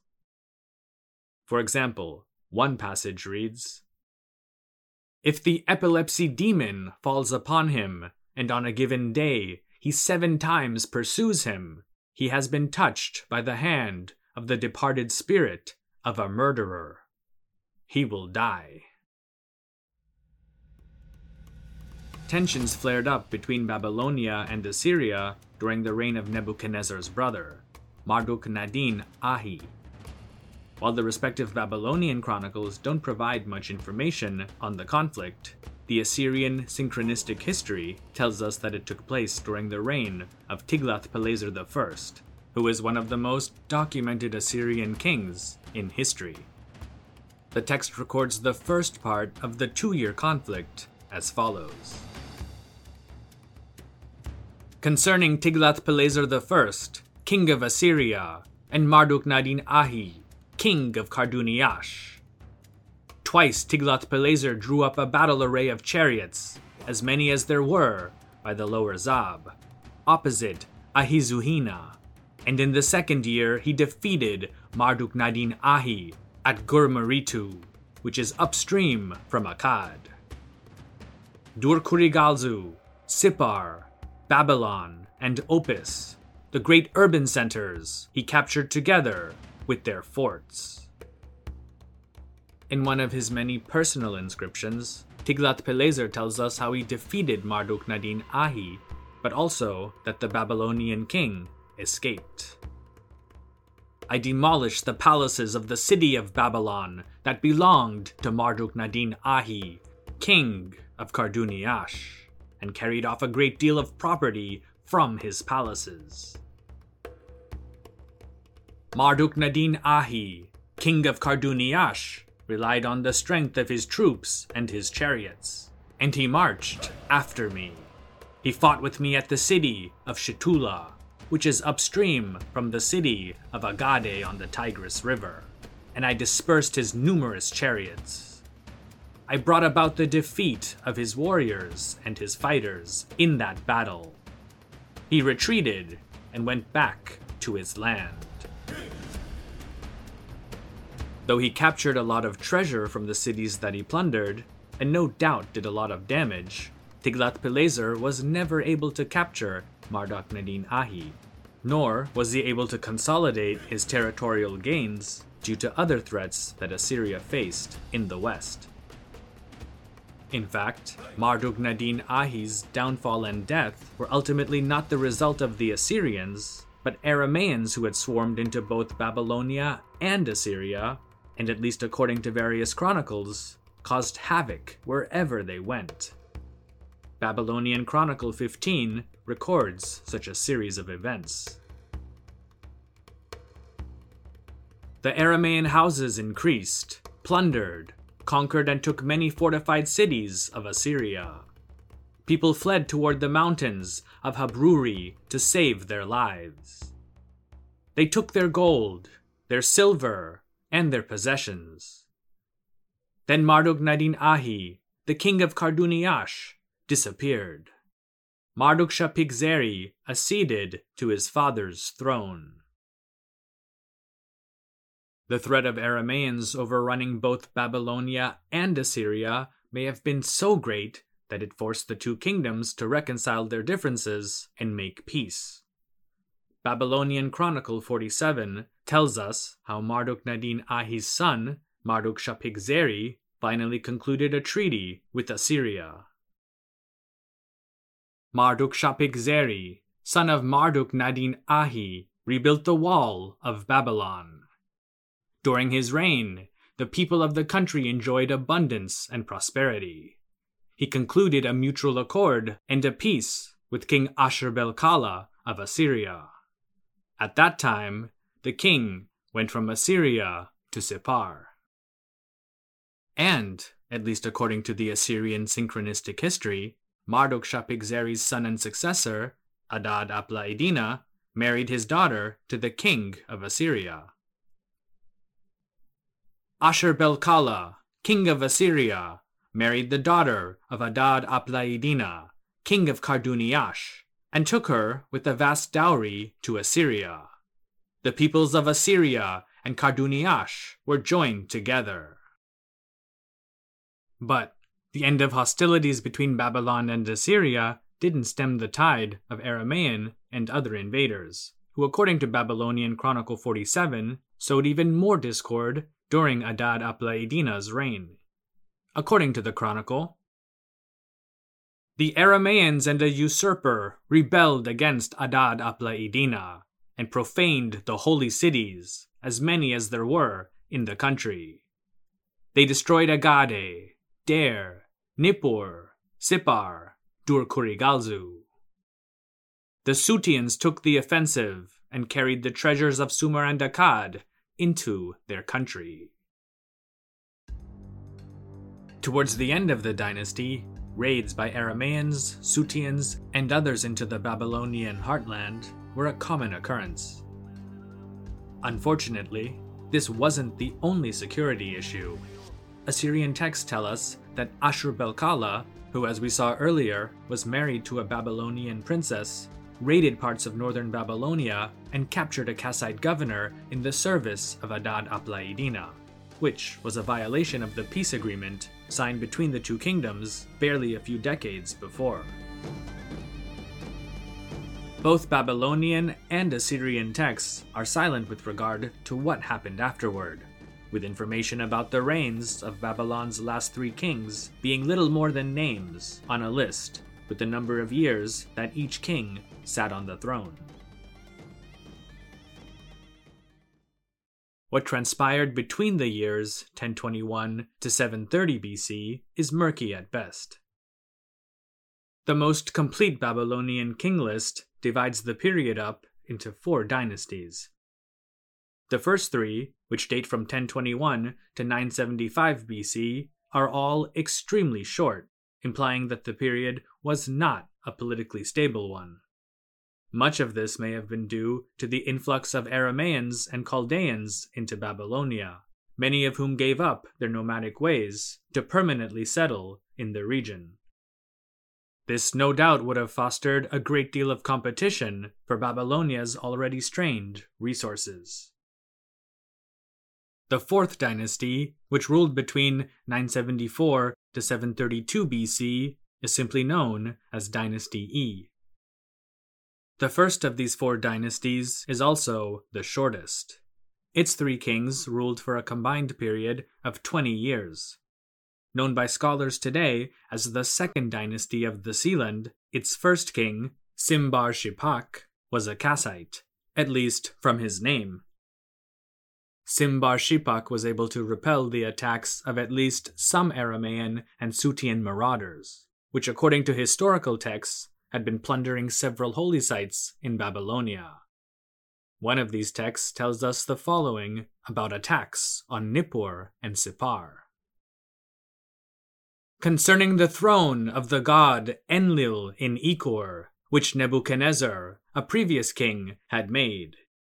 During the reign of Adad-apla-iddina, king of Babylon, the Aramaean and Sutian foe, the enemy of Ikur and Nippur, the one who upset their rights in Sippar, the ancient city and abode of the great judge of the gods, plundered the land of Sumer and Akkad, and overthrew all the temples. Babylonian Chronicle 47 tells us that Simbar-Shipaq was at least able to restore the Ikur in Nippur. Simbar-Shipaq, descendant of Iribasin, a soldier of the Sealand, made the throne of Enlil in the Ikur. There are few mentions of Simbar-Shipaq in any other texts or inscriptions, but a document known as the Babylonian Royal or Dynastic Chronicle mentions that his successor, Ea-Mukenzeri, was a usurper who reigned for only 3 months. Ea-Mukenzeri, a usurper, a son of Hashmar, reigned 3 months. He was buried in the marshland of Bit Hashmar. Though Ea-Mukenzeri is an Akkadian name, Hashmar in Kassite means falcon, and so this particular king was also likely of Kassite origin. His short-lived successor was Kashu-nadin-ahi, whose name means the Kassite god provides brothers, indicating that he also was a Kassite. So, though we identify it today as the second dynasty of the Sealand, it might as well be called the second Kassite dynasty of Babylon. In reality, these so-called kings may have been little more than tribal chieftains or warlords who claimed the kingship of Babylon, and, at least according to 2 king lists, were accepted as the city's legitimate rulers by future generations. The next dynasty, according to Babylonian king lists, is known as the Bazi dynasty, and like the second dynasty of the Sealand, it had only 3 kings, Yulmash-Shakin-Shumi, Ninurta-Kudurri-Usar, and Shirikti-Shuqamuna.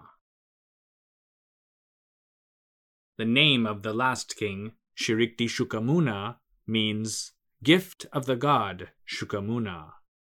Shuqamuna was a Kassite god. The third dynasty of this era consisted of only 1 king, Mar-Biti-Apla-Usar.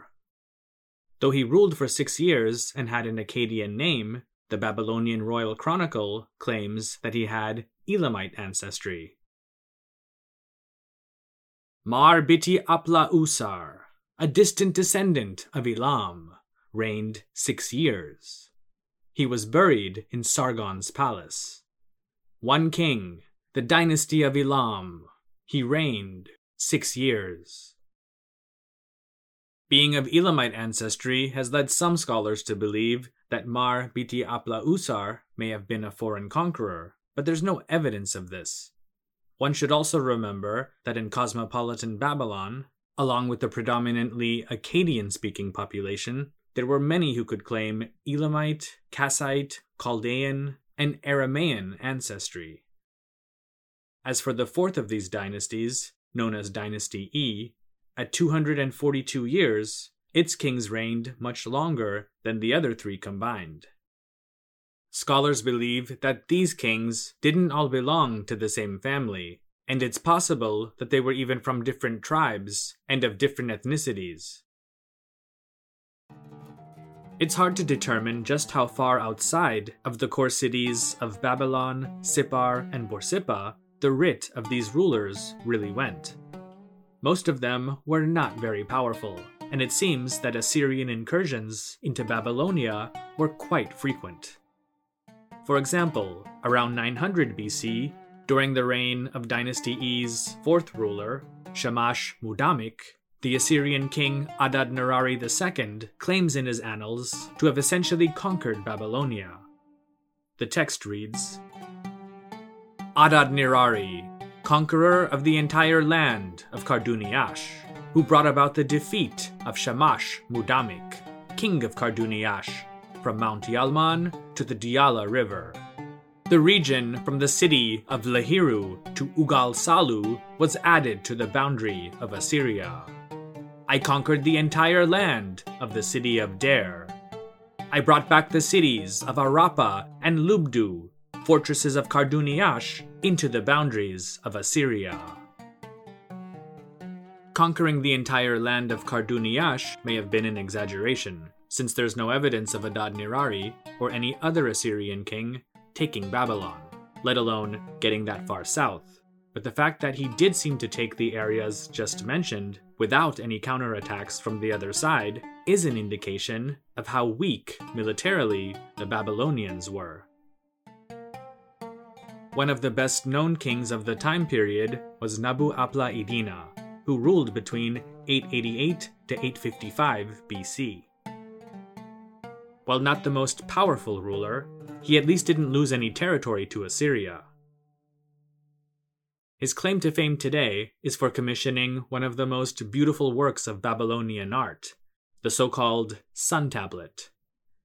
The object depicts Nabu-apla-iddina being led into the presence of the god Shamash in a style reminiscent of artwork from earlier periods of Babylonian history. Nabu-apla-iddina's son, Marduk-zakir-shumi, succeeded him in 855 BC. Unlike other kings of Dynasty E, his name appears quite often in the archaeological record, especially in the annals and inscriptions of the Assyrian king, Shalmaneser III.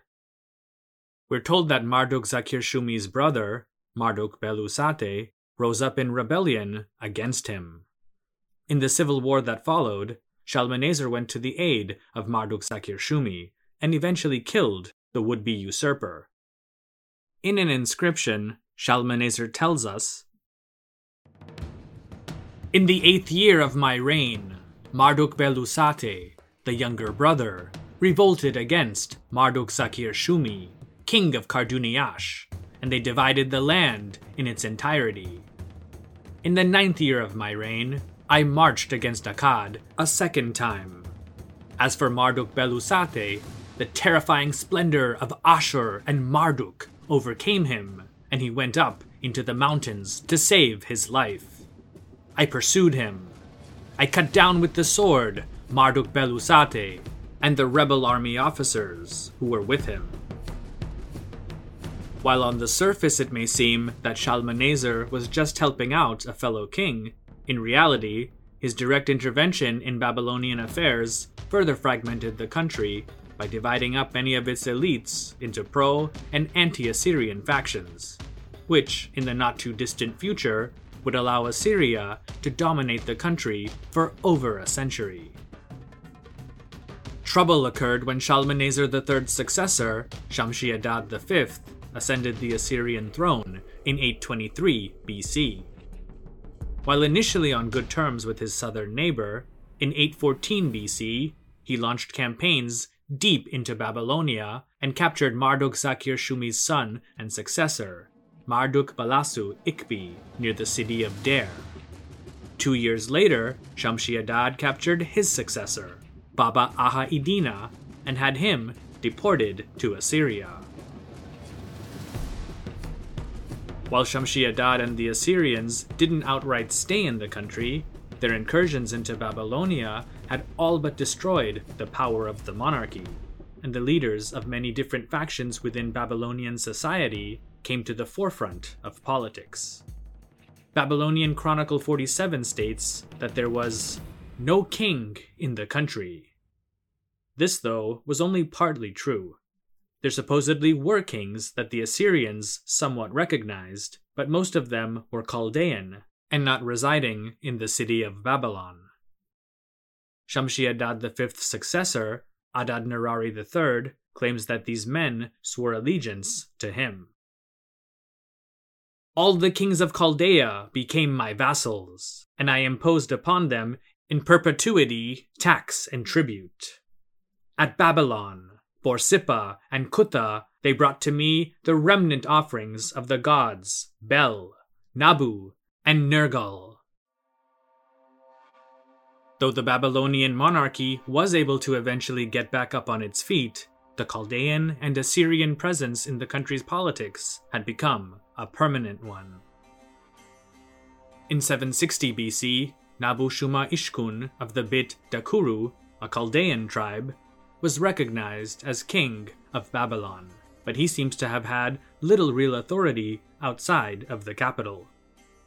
In fact, there may have been an undeclared civil war going on at the time, as a document dated to the 8th year of his reign and attributed to the governor of Borsippa reports. Disorders, disturbances, revolt, and turmoil occurred in Borsippa, the city of truth and justice. During the reign of King Nabu-shuma-ishkun, descendant of Dakuru, the Babylonians, the Borsippians, and the citizens of the town of Duteti on the bank of the Euphrates, all the Chaldeans, the Aramaeans, and the people of Dilbat whetted their weapons against one another and slew one another during many days. They also fought with the Borsippians over their fields. The situation had gotten so out of control that during the annual New Year's festival, where the statues of many city gods were brought to Babylon for celebrations, the statue of Nabu could not leave Borsippa to travel the short distance to the capital in order to take part in the festivities. Nabu-shuma-ishkun's successor, Nabu-nasir, better known as Nabu-nasser, fared no better, nor did his son. Their fate, and the turmoil that followed, is summed up in Babylonian Chronicle 16. The 14th year of his reign, Nabu-nasser became ill and went to his destiny in his palace. Nabu-nasser reigned 14 years over Babylon. His son, Nabu-nadin-zeri, ascended the throne of Babylon. The 2nd year of his reign, Nabu-nadin-zeri was killed during an insurrection. Nabu-nadin-zeri reigned 2 years over Babylon. Nabu-shuma-ukin, a governor and leader of the insurrection, ascended the throne. Nabu-shuma-ukin reigned 1 month and 2 days over Babylon. Mukin-zeri, descendant of Amukanu, removed him and took the throne. Mukin-zeri, whose full name was Nabu-mukin-zeri, was a Chaldean, but not one that the Assyrian king, Tiglath-Pileser III, particularly liked. For expansionist Assyria, an unstable Babylonia was both a threat and an opportunity. By then, Assyria and its vast empire was the sole superpower in the ancient Near East, which was primarily due to the reforms of Tiglath-Pileser III. He did away with the nepotism that had plagued the Assyrian Empire and replaced it with a meritocracy whereby anyone, regardless of their national origin, could advance up the ranks. Thus, even traditional enemies, such as Aramaeans and Elamites, as long as they demonstrated their loyalty to the crown, could rise relatively quickly through the ranks of the Assyrian armed forces. With seemingly unlimited resources and manpower at his disposal, in 729 BC, Tiglath-Pileser III launched a full-scale invasion of Babylonia. Assyrian forces eventually surrounded Mukin-zeri at a place called Shapiya. Mukin-zeri's death, which probably occurred in 728 BC, is mentioned in a letter to Tiglath-Pileser by one of his subordinates. To the king, my lord, your servant, Ashur-shali-mani. Good health to the king, my lord. We got together, stood in the presence of the commander-in-chief, and gave orders to one another. we arrived within the city gate and inflicted a defeat. Mukenzeri has been killed, and Shumuuken, his son, had also been killed. The city is conquered. The king, my lord, can be glad."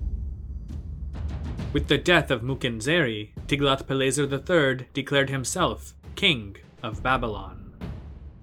This kicked off a century of direct Assyrian rule in Babylonia that would change the relationship between the two countries and their peoples forever. Tiglath-Pileser III's conquest of Babylonia was different than those of the Assyrian kings before him. Past rulers had sought to punish and plunder Babylon, while also seeking to influence regional politics.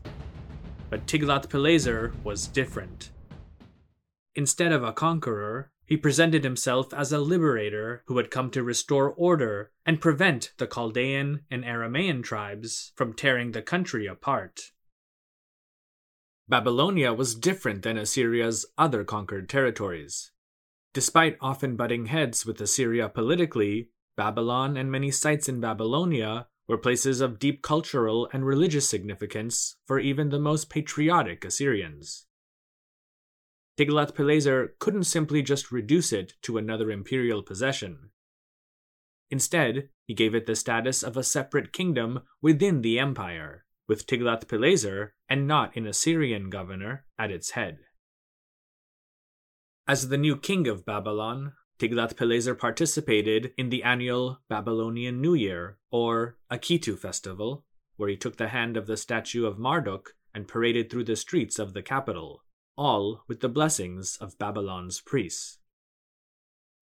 When Tiglath-Pileser III died in 727 BC, his son, Ululayu, who took the throne name Shalmaneser V, became king of both Assyria and Babylon. He, though, was more fixated on campaigns in the Levant, and didn't spend much time in Babylon. During his absence, anti-Assyrian Chaldeans regrouped and launched new attacks against the Assyrian crown.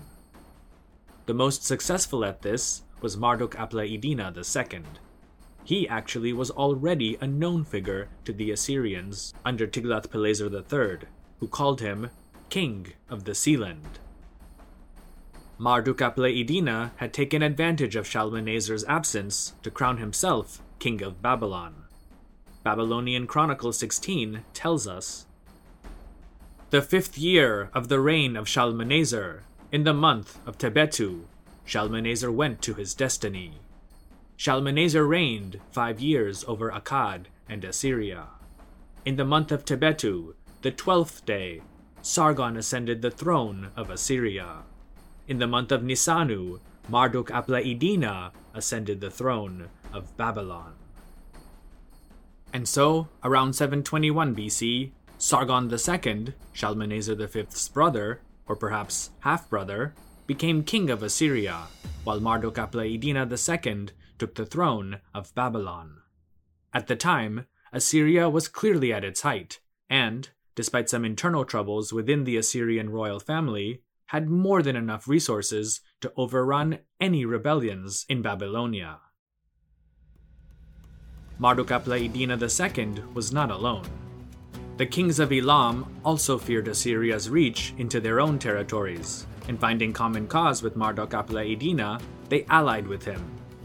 Babylonian Chronicle 16 tells us, "The 2nd year of the reign of Marduk-apla-iddina, King Humban-Nikash of Elam joined battle with King Sargon of Assyria in the district of Dare. He brought about Assyria's withdrawal and inflicted a crushing defeat on it. Marduk-apla-iddina, who had gone with his army to aid the king of Elam, did not join the battle in time and withdrew." After his defeat, Sargon withdrew from Babylonia and focused his efforts on subduing other regions, most notably parts of the Levant and Assyria's great rival to the north, the kingdom of Urartu, which by 714 BC he had more or less subdued. The absence of Assyrian troops in Babylonia allowed Marduk-apla-iddina II to govern rather effectively, and documents indicate that there was a general increase in economic activity throughout the region during his years on the throne. Temples were restored, debts cancelled, and major tax exemptions were granted to the cities of Babylon and Borsippa. The Babylonian propaganda of the time extolled Marduk-apla-iddina's many virtues and claimed that he had been personally chosen by Marduk to lead the people. An example of one such text reads as follows. At that time, the great lord, the god Marduk, had become angry with the land of Akkad, and the evil enemy, the Assyrians, exercised dominion over Akkad. The time had arrived, and the great god Marduk made peace with the land of Akkad, with which he had gotten angry. He looked favorably upon Marduk-apla-iddina, king of Babylon, a prince who venerates him, to whom he extended his hand, the true heir, eldest son of Eriba Marduk, king of Babylon, the one who made firm the foundation of the land, duly raised him up to the shepherdship of the land of Sumer and Akkad, and said from his own mouth, "This is indeed the shepherd, the one who will gather the scattered people." However, in the eyes of Sargon II of Assyria, Marduk-apla-iddina was not a king, but a usurper. After his Levantine and Urartian campaigns had ceased, he turned his gaze back to Babylon to take out Marduk-apla-iddina once and for all. Like Marduk-apla-iddina, Sargon launched a propaganda campaign of his own.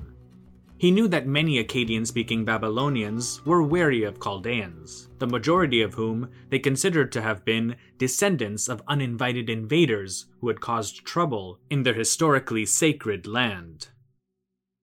Assyrian propaganda took advantage of such sentiments to discredit Marduk-apla-iddina, who himself was a Chaldean from the clan of Bit Yakin.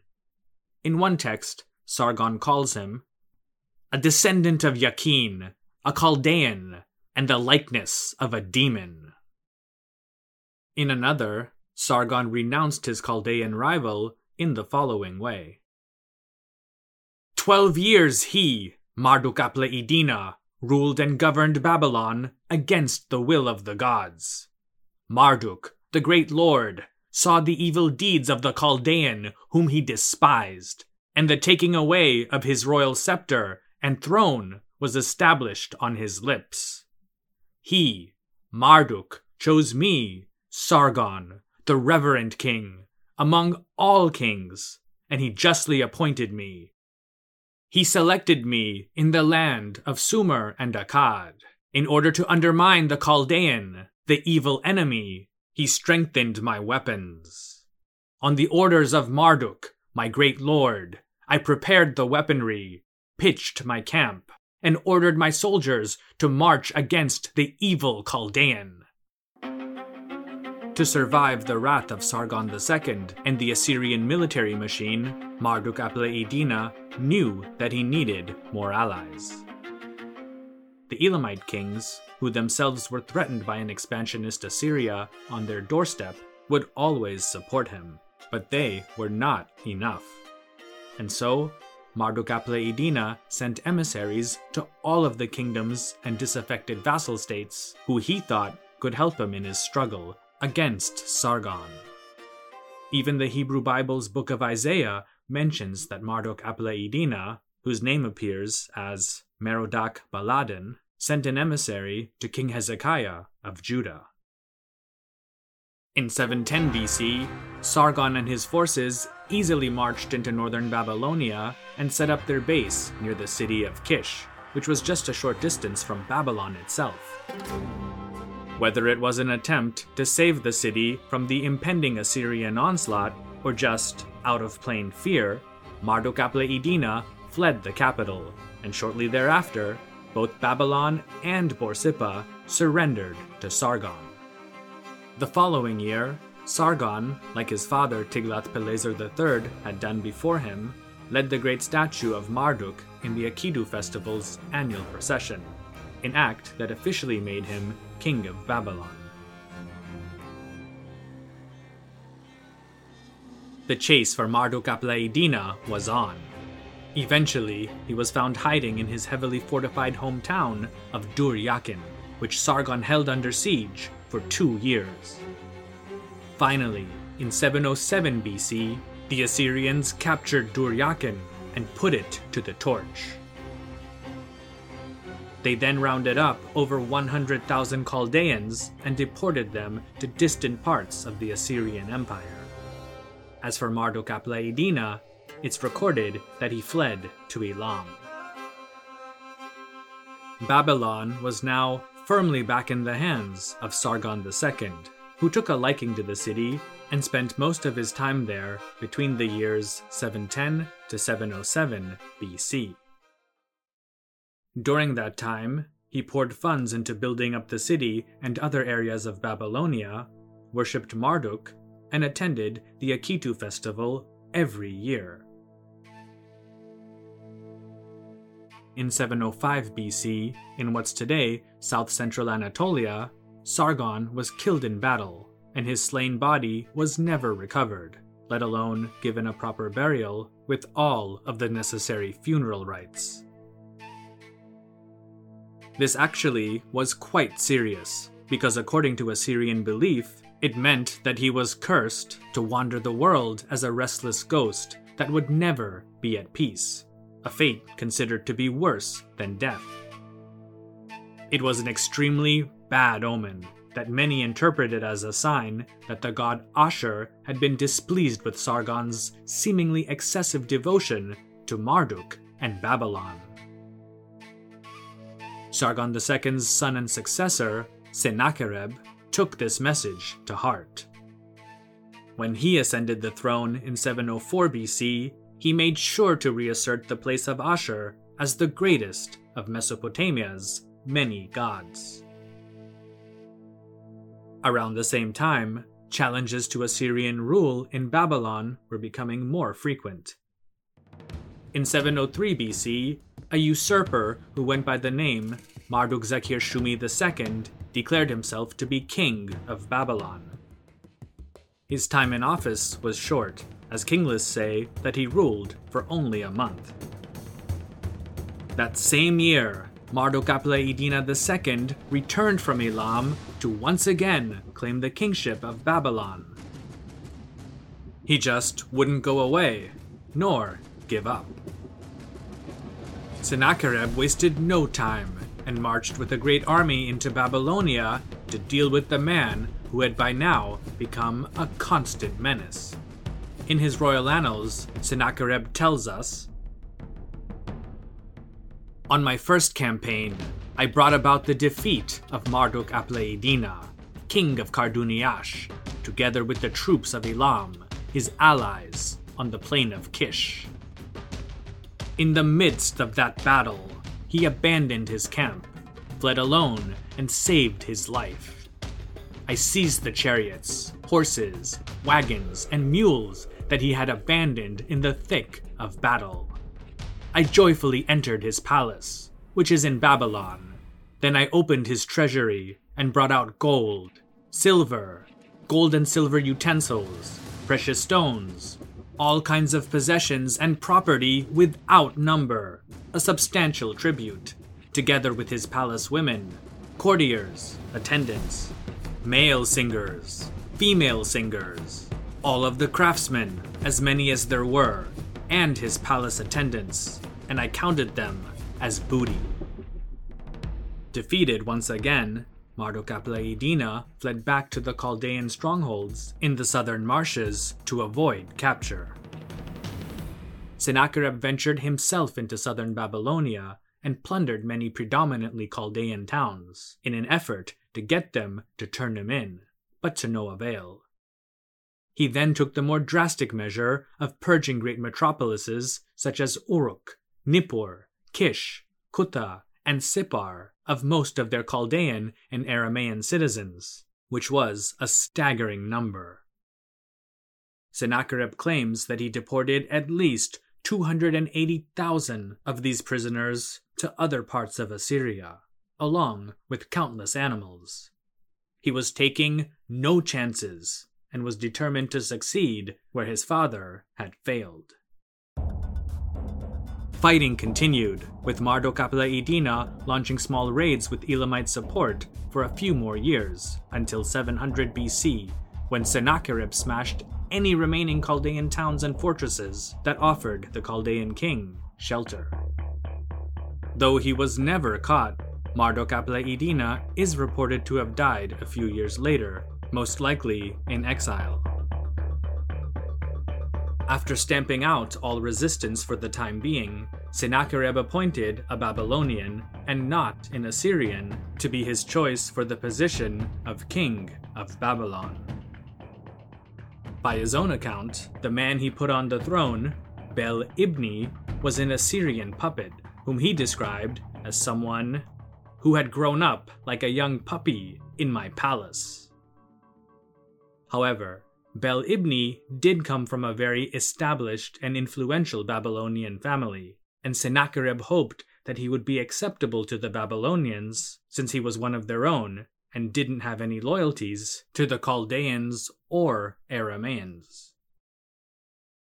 Bel-ibni apparently wasn't up to the task because, as Chronicle 16 states, Sennacherib replaced him after just 3 years.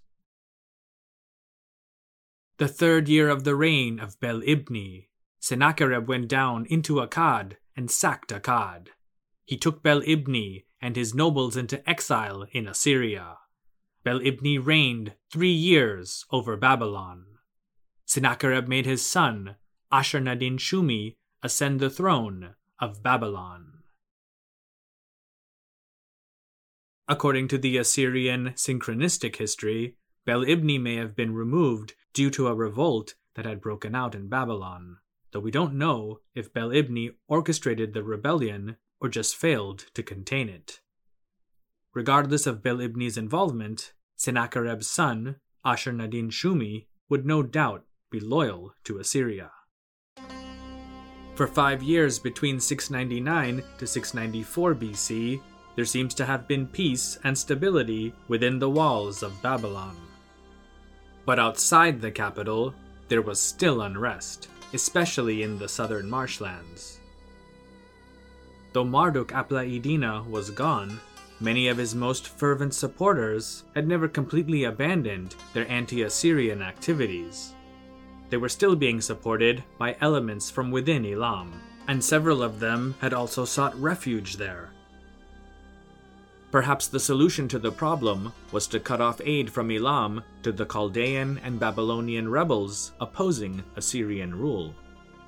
This was extremely difficult to do because the border with Elam was long and porous, especially in the south, where the Assyrians were at their weakest, and anything short of a small army could get through with a very little chance of being detected. Sennacherib decided to change his strategy.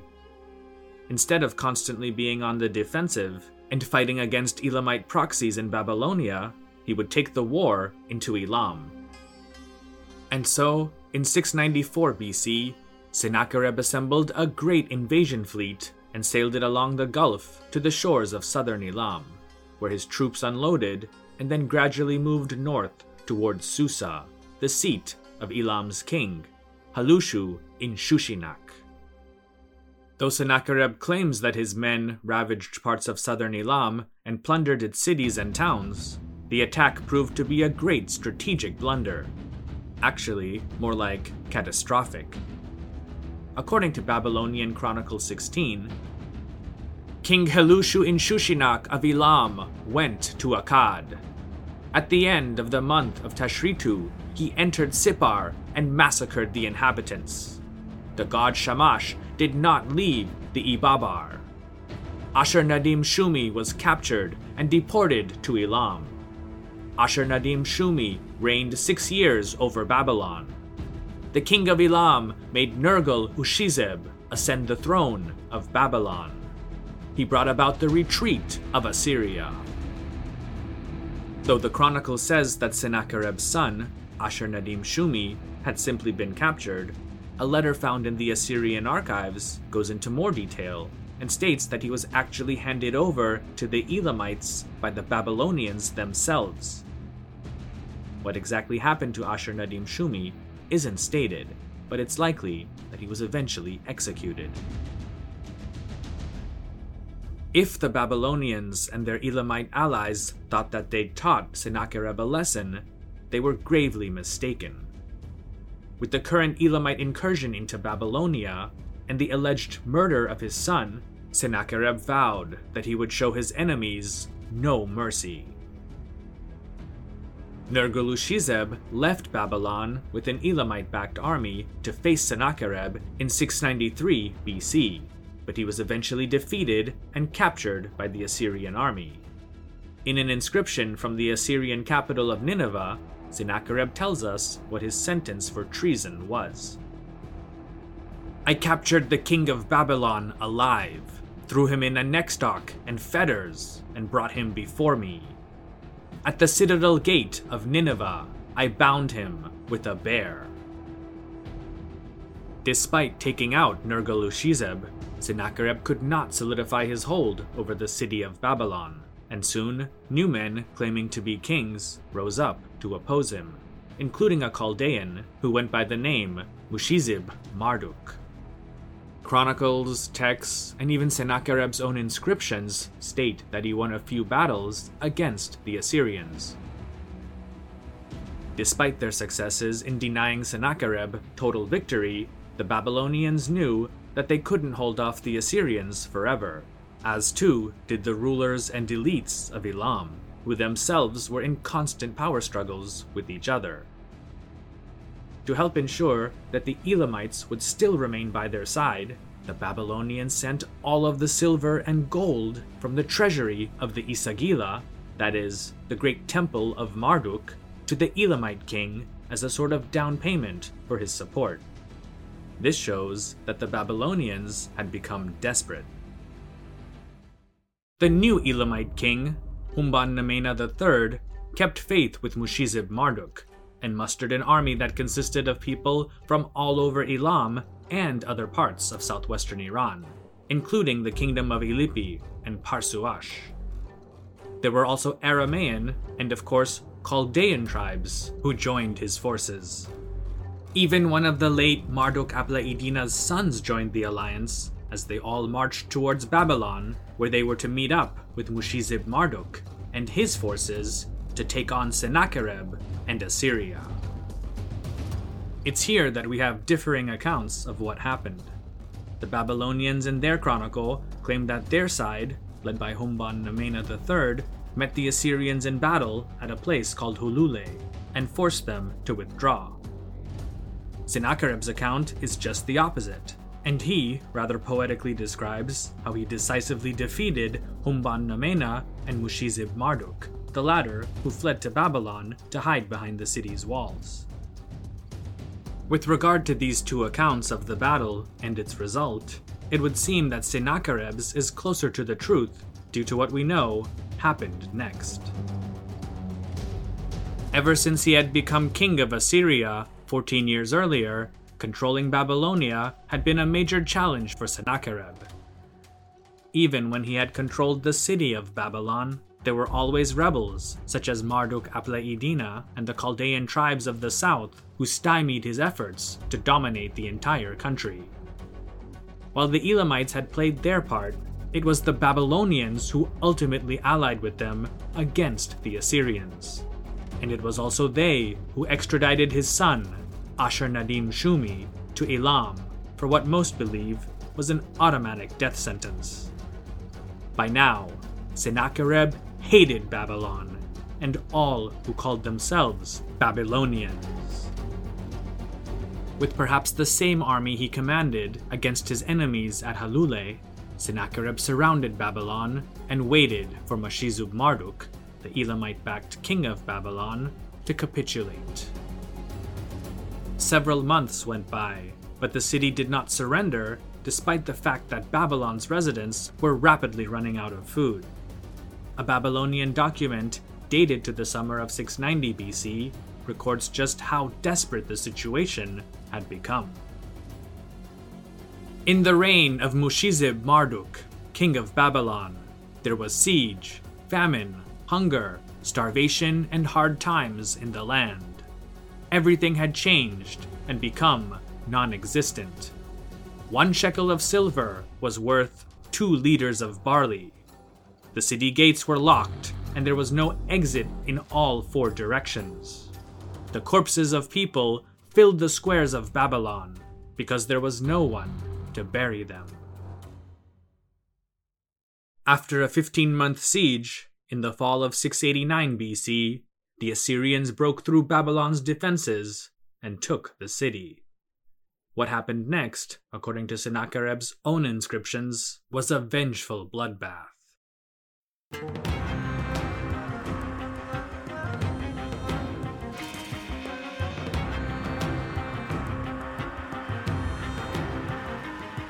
I moved swiftly against Babylon, whose destruction I strove for, and like the onset of a storm, I attacked. Like a mist, I enveloped it. I filled the city with their corpses. Mushizib Marduk, king of Babylon, together with his family, I carried off alive to my country.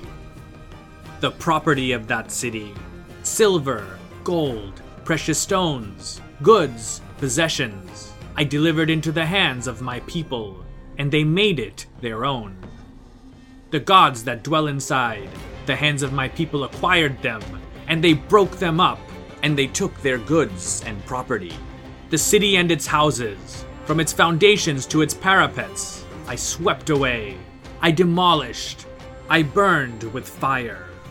The wall and the outer wall, the temples and the gods, the ziggurat of mud brick and earth, as many as there were, I tore down and deposited them into the Aratu Canal. In the midst of that city, I dug ditches and flooded its ground with water. The form of its foundations I destroyed, and I caused its devastation to exceed that of any flood, so that in later days, the ground of that city, its temples, its gods, would be forgotten. Others had also conquered and sacked Babylon, but none seemed to have deliberately caused as much damage and gloat about it as Sennacherib. As for Mushizib Marduk and his family, they were deported to Nineveh, and though their exact fate is never mentioned, one can safely assume that it wasn't good. Later generations of Babylonians would never forget Sennacherib's cruelty and wanton destruction of their glorious city, which for them was the center of the world. Unlike his 3 predecessors, he never took the title King of Babylon, nor did he make any plans to rebuild the city and the sacred Isagila. In fact, he wanted its prestige and influence to diminish. One of the ways he did this was to take the Babylonian epic Enuma Elish and make a new official version where the national Assyrian god Ashur replaced Marduk. During the last years of Sennacherib's reign, the situation in the Assyrian capital had become tense politically. In 683 BC, Sennacherib's eldest son and successor, Urdumulisi, was replaced as crown prince by one of his other sons, Esarhaddon. Not surprisingly, Urdumulisi and his supporters resented the decision and pressured Sennacherib to reverse it. When Sennacherib didn't change the status of his successor, Urdumulisi staged a coup and assassinated his father in a temple in Nineveh. A brief civil war broke out in which Esarhaddon ultimately was victorious and 2 months later installed as the new king of Assyria. Esarhaddon had much to be grateful for, but also much to think about. His 2 predecessors had suffered violent deaths, and he took them as warnings for himself. His grandfather Sargon II had been too pro-Babylon and perhaps worshipped Marduk excessively, while his father Sennacherib did just the opposite by desecrating the city and its great shrine to Marduk. Taking a more balanced approach, Esarhaddon ordered the rebuilding and resettlement of Babylon as well as the reconstruction of the Isagila, while also making sure not to neglect or offend Assyria's patron deity, Ashur. One of the people that Esarhaddon recruited to help with the rebuilding of Babylon was its new governor, Ubaru. In one of his letters to Esarhaddon, Ubaru praises him for all that he's done for the city. To the king, my lord, your servant, Ubaru, the governor of Babylon. May the gods Nabu and Marduk bless the king. Now I pray every day to the god Marduk and the goddess Zarpanitu for the life of the king, my lord. I have entered Babylon. The people of Babylon welcome me, and they bless the king every day, saying, "He is the one who returned Babylon's captives and booty." Also, the chiefs of Chaldea, from Sippar to the mouth of the sea, bless the king, saying, "He is the one who resettled Babylon." All the lands are happy before the king, my lord. By almost all accounts, Esarhaddon had treated Babylon and its population well, but in spite of this, there were still pockets of resistance to Assyrian rule, most notably in the Chaldean south. Already towards the beginning of his reign in 680 BC, one of Marduk-apla-iddina II's sons, named Zer-Kiti-Lishir, attacked the city of Ur, but failed to take it. When the Assyrian army showed up, he fled to Elam, but in a most unusual turn of events, instead of being granted asylum there, he was put to death. The reason for this is unknown, but Elam's rulers may have been wary of keeping a wanted fugitive and had no interest in, or perhaps couldn't risk, another armed conflict with Assyria, which at this time was the most powerful it had ever been. After the murder of Zer-Kiti-Lishir, his brother, Naid Marduk, fled from Elam and sought refuge in Assyria. Esarhaddon not only pardoned him, but also appointed him to the position of governor of the Sealand province, the very same area that his brother had attacked a year or two before. Clearly, Esarhaddon was much more merciful than his father. However, another son of the legendary Marduk-apla-iddina II, a certain Nabu-Ushallim, attacked the Sealand province with help from Elam, but the specifics of what happened afterward are lost. According to Babylonian Chronicles 16, though, an Elamite army led by King Humban-Haltish II invaded Babylonia in 675 BC and slaughtered many of the residents of the city of Sippar. Even here, Esarhaddon's response was measured, for soon after the attack, Humban-Haltish died, and his brother, Urtak, took over and immediately sued for peace with Assyria. As a gesture of goodwill, he's said to have given back a few of the sacred images that had, at some earlier time, been looted from the old Akkadian capital of Agade. The two kings later signed a peace treaty, the details of which are recorded in a letter discovered in the archives of Nineveh. It states the following: "Having listened to one another, the king of Elam and the king of Assyria have made peace with one another at Marduk's command, and become treaty partners." One of Esarhaddon's final decisions as king would end up being very costly, both for Assyria and Babylonia. Like his father Sennacherib, Esarhaddon broke with tradition and made one of his younger sons, Ashurbanipal, crown prince and the future king of Assyria after his death, while making the eldest son, Shamash-shum-ukin, the future king of Babylon. It was a most unusual decision, as the position of king of Assyria generally went to the eldest son, who was almost always the crown prince. Perhaps Esarhaddon thought that it would avoid another civil war, like the brief one that occurred after his father's death.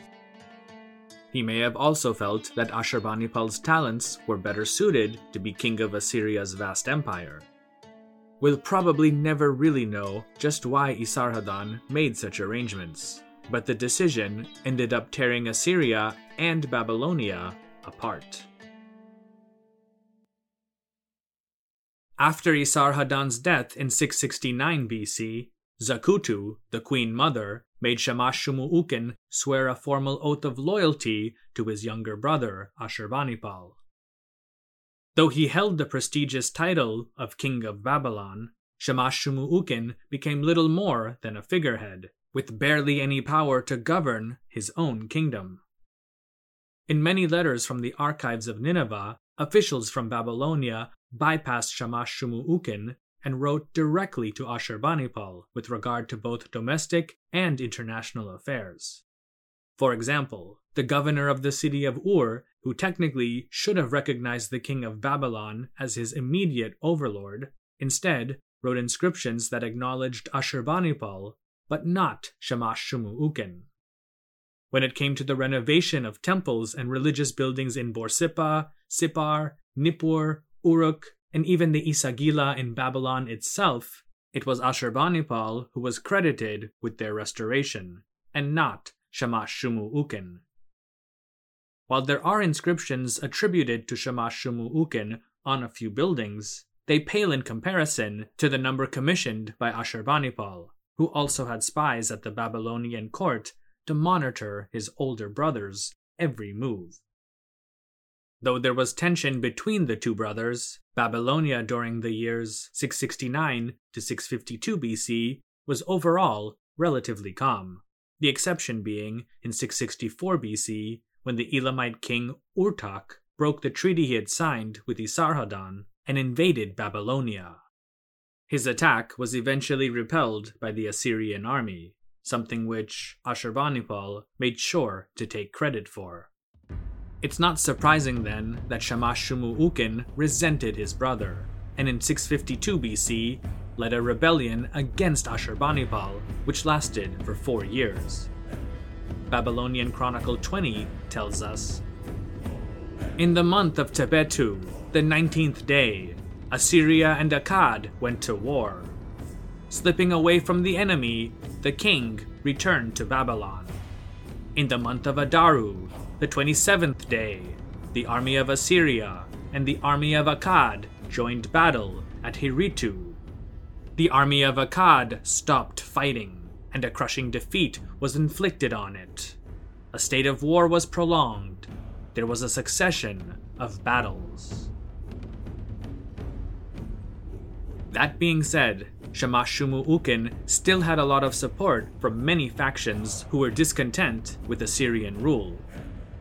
They all thought that an independent Babylon, even with an Assyrian as king, was much better than one that was forever subservient to Assyria. The Elamites also joined Shamash-shum-ukin and supported him with supplies, weapons, and fighting men. This anti-Assyrian coalition, like many others before it, in the end proved to be inadequate against Ashurbanipal's Assyrian war machine, and by 648 BC, his troops had surrounded the city of Babylon, and soon after that, sacked the city. Shamash-shum-ukin is believed to have died by being burned alive in his palace. The death of Shamash-shum-ukin did not bring about an end to the war. Ashurbanipal's troops went on several other campaigns to punish anyone who had supported his brother's rebellion by putting them to the sword. While this included many groups of Chaldeans and Aramaeans, the greatest collective punishment was reserved for the Elamites, who had consistently supported anti-Assyrian factions in Babylonia for nearly a century. In several inscriptions found on the walls of his palace at Nineveh, Ashurbanipal bragged about how he looted the cities of Elam, razed the great and ancient Elamite city of Susa to the ground, trampled on the bones of Elam's dead kings, and sowed the land with salt so that nothing could grow there. After that, there were few rebel leaders and pockets of resistance left in Babylonia of any real significance. Ashurbanipal had essentially destroyed them all. When Ashurbanipal died around the year 630 BC, he left his young heir, Ashur-etil-ilani, in Assyrian Empire that was ostensibly at its height.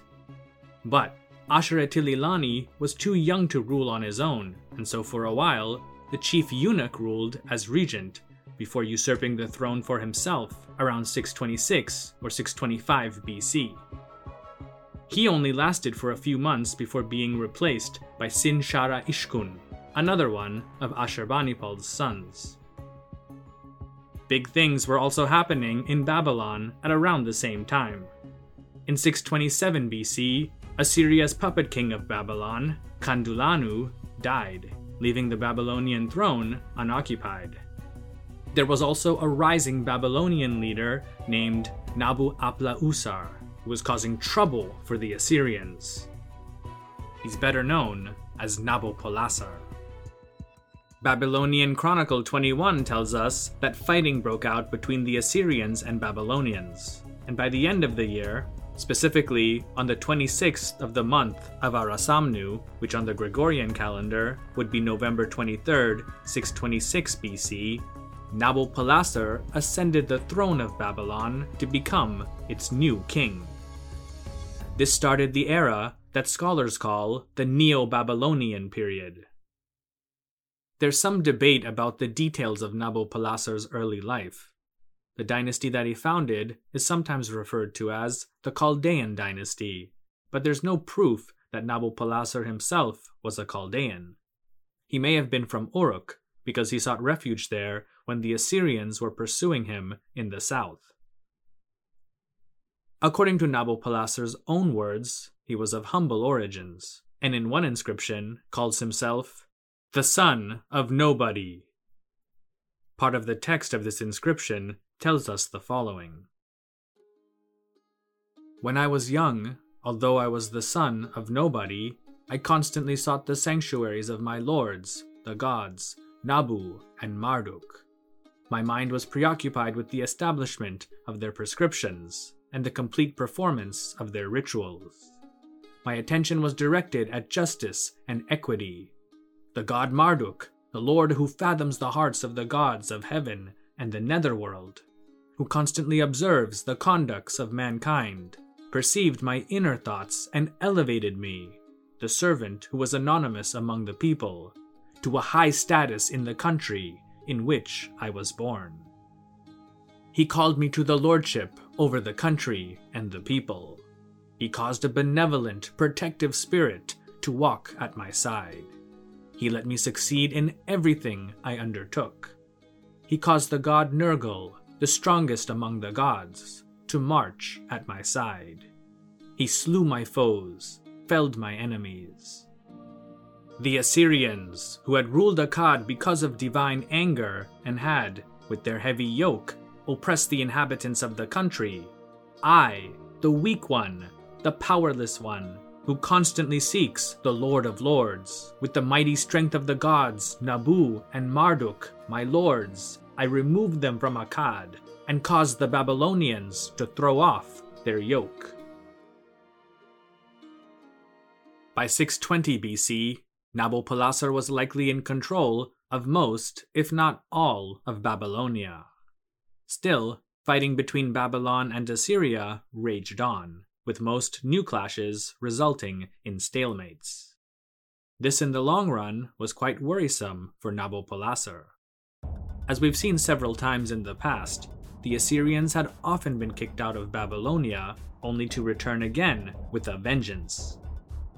The reality was that Assyria would always remain an existential threat, and though Nabopolassar also had the support of most of the Chaldean and Aramaean tribes, history had proved that such an alliance was still not enough to keep the Assyrians out.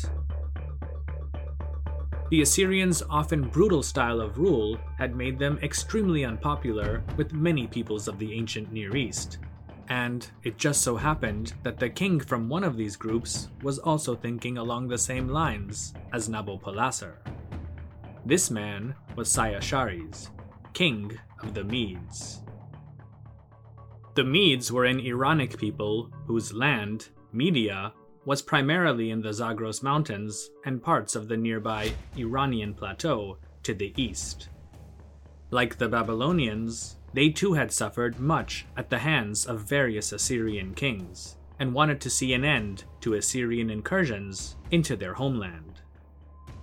Around 616 BC, Nabopolassar and Syachares made a pact with the clear objective of eliminating Assyrian meddling and influence from their respective countries once and for all. That same year, Nabopolassar and his men pushed further into Assyria than ever before and obtained an important victory near the city of Arrapha before laying siege to Ashur, the very heart and soul of Assyria. The Assyrians counterattacked and were able to push Nabopolassar back, but not without suffering heavy losses. It was shortly after this that Syachares and the Medes entered the Assyrian heartland from the east, fighting their way to Arrapha and finally taking the city. By 614 BC, they had reached Ashur. This time, though, the city fell, with the Medes razing it to the ground. Shortly after the destruction of Ashur, Nabopolassar and the main Babylonian army arrived at the once great city's burning ruins to meet Syachares and their Median allies face to face. There, the two kings made a formal alliance before heading their separate ways. They met again in the summer of 612 BC, when the two sides joined forces to take out the Assyrian capital of Nineveh, at that time perhaps the largest, wealthiest, and most beautiful city in the world. After a 3-month siege, Nineveh fell, and the Babylonians and Medes wasted no time looting and tearing the city apart.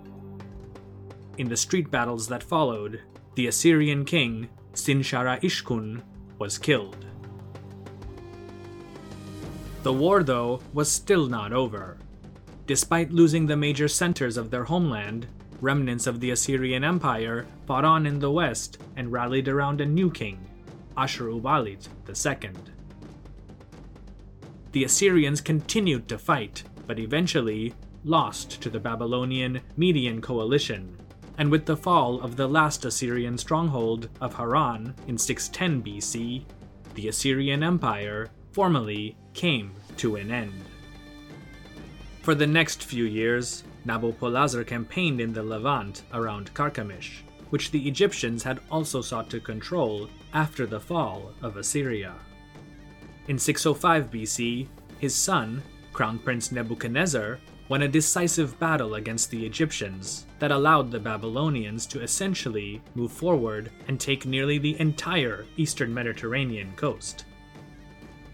Shortly after this, Nabopolassar died, and his son was crowned as Nebuchadnezzar II of Babylon. Nabopolassar was arguably one of the greatest Babylonian kings of all time. He was a warrior, a just ruler, and loved his country more than anything. Even at the height of his power, he remained relatively humble for a ruler who had accomplished so much. In perhaps what was one of his final inscriptions, he gives his future successors some pretty solid advice. Any king, at any time, whether a son or a grandson who will succeed me, and whose name Marduk will call to exert rulership of the country, do not be concerned with feats of might and power. Seek the sanctuaries of Nabu and Marduk, and let them slay your enemies. The Lord Marduk examines utterances and scrutinizes the heart. He who is loyal to Marduk, his foundations will endure. He who is loyal to the son of Marduk will last for eternity. That successor was Nebuchadnezzar II, who spent the next few years conquering areas of the old Assyrian Empire in the Levant that refused to recognize him as their new overlord. Most of the former Assyrian provinces that the Babylonians claimed in the west fell into line rather quickly. As for them, it was just a change in management at the top. It was in the southern Levant that Nebuchadnezzar encountered the stiffest resistance. Babylonian chronicles from the year 604 BC report that Nebuchadnezzar marched against the city of Ashkelon, captured its king, and then plundered the city before razing it to the ground, which archaeologists have more or less confirmed. The most famous kingdom to suffer Nebuchadnezzar's wrath was the kingdom of Judah. In 601 BC, Judah's king, Jehoiakim, switched his allegiance from Babylon to Egypt. Nebuchadnezzar's response came a few years later, in 598 or 597 BC, with a full-fledged assault on the Judean capital of Jerusalem, an event that's recorded not only in the Hebrew Bible, but also in Babylonian Chronicle 24, the latter which reads, "The 7th year of Nebuchadnezzar, in the month of Kislevu, the king of Akkad mustered his troops, marched to the Levant, and set up his quarters facing the city of Judah. In the month of Adaru, the 2nd day, he took the city and captured the king. He installed there a king of his choice. He collected its massive tribute and went back to Babylon."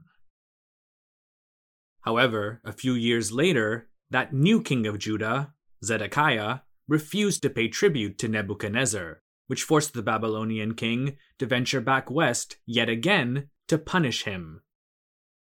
Jerusalem fell to the Babylonians, who, after looting it of all its treasures, razed the city and its great temple to the ground. Most of the survivors were deported to Babylonia. With such conquests came ample sums of loot and treasure, not to mention valuable resources such as cedar wood and rare minerals. These were used for Nebuchadnezzar's monumental building programs that eventually transformed Babylon into once again the world's most beautiful city. Though there's little evidence of the famous Hanging Gardens, which many believe may have actually been in Nineveh, plenty of textual information has been found detailing all of the new and refurbished temples, palaces, public spaces, parks, broad avenues, massive gates, towers, and defensive walls that Nebuchadnezzar II commissioned. In one of his seemingly countless inscriptions, Nebuchadnezzar provides some details as to how active he was in his city's planning and renovation. "The street of Babylon having become increasingly lower, I pulled down the gates and relaid their foundations at the water table with asphalt and bricks. I had them remade of bricks with blue stone, on which wonderful bulls and dragons were depicted. I covered their roofs by laying majestic cedars lengthwise over them. I fixed doors of cedar wood trimmed with bronze in all the gates. I placed wild bulls and ferocious dragons in the gateways, and thus adorned them with luxurious splendor, so that mankind might gaze on them in wonder." Similar improvements were made in cities such as Borsippa, Sippar, and Uruk, just to name a few. It was a new golden age for Babylon and Babylonia. Perhaps only during the reign of Hammurabi, nearly 1200 years prior, had Babylon and the surrounding areas enjoyed so much prosperity. But like with Hammurabi and the First Dynasty, Nebuchadnezzar's heirs were not as charismatic nor as capable as he was. And shortly after the great king's death, the decline of what would be Babylonia's last native dynasty began to gain momentum. Nebuchadnezzar died in October of 562 BC and was succeeded by his son, Amel-Marduk, who ruled for just 2 years. There are few texts from his reign, but later kings in their inscriptions described him as being rather incompetent. That, though, could just have been propaganda, because he was killed by his brother-in-law, Neriglissar, who then seized the throne for himself and reigned for 4 years. During that time, Neriglissar campaigned in southern Anatolia and also claimed to have crossed into the kingdom of Lydia. He died shortly after his return to Babylon and was succeeded by his son, Labashi-Marduk, who only reigned for a few weeks before he himself was ousted and replaced by the man who would become Babylon's last native king, Nabonidus. Though Nabonidus may have manipulated his way into becoming the next ruler of Babylon, once he became king, he seems to have had little interest in actually doing the job. Instead of managing the Neo-Babylonian Empire, he went on pilgrimages and spiritual retreats for the sole purpose of worshipping the moon god, Sin. In fact, Nabonidus was so focused on this that he appointed his son, Belshazzar, better known as Belshazzar, to rule as regent while he was away, which according to Babylonian chronicles and other documents was quite often. In the spring of his third year as king, or 553 BC, Nabonidus went on a campaign that took him into northern Arabia, where he ended up at the oasis of Tema. Using the town as a base, Nabonidus claims he spent 10 years there, worshipping Sin, and living a rather monastic life for a king. This, though, meant that he couldn't be in the capital to perform all of the religious duties that a king of Babylon was obliged to do. The so-called Nabonidus Chronicle mentions his absence from the Akitu festival several years in a row. The 9th year, Nabonidus, the king, stayed in Tema. The prince, the officers, and the army were in Akkad. The month of Nisan, the king did not go to Babylon. Nabu did not go to Babylon. Bel did not go out.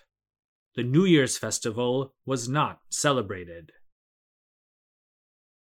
The 10th year, the king stayed in Tema. The prince, the officers, and his army were in Akkad. In the month of Nisan, the king did not go to Babylon.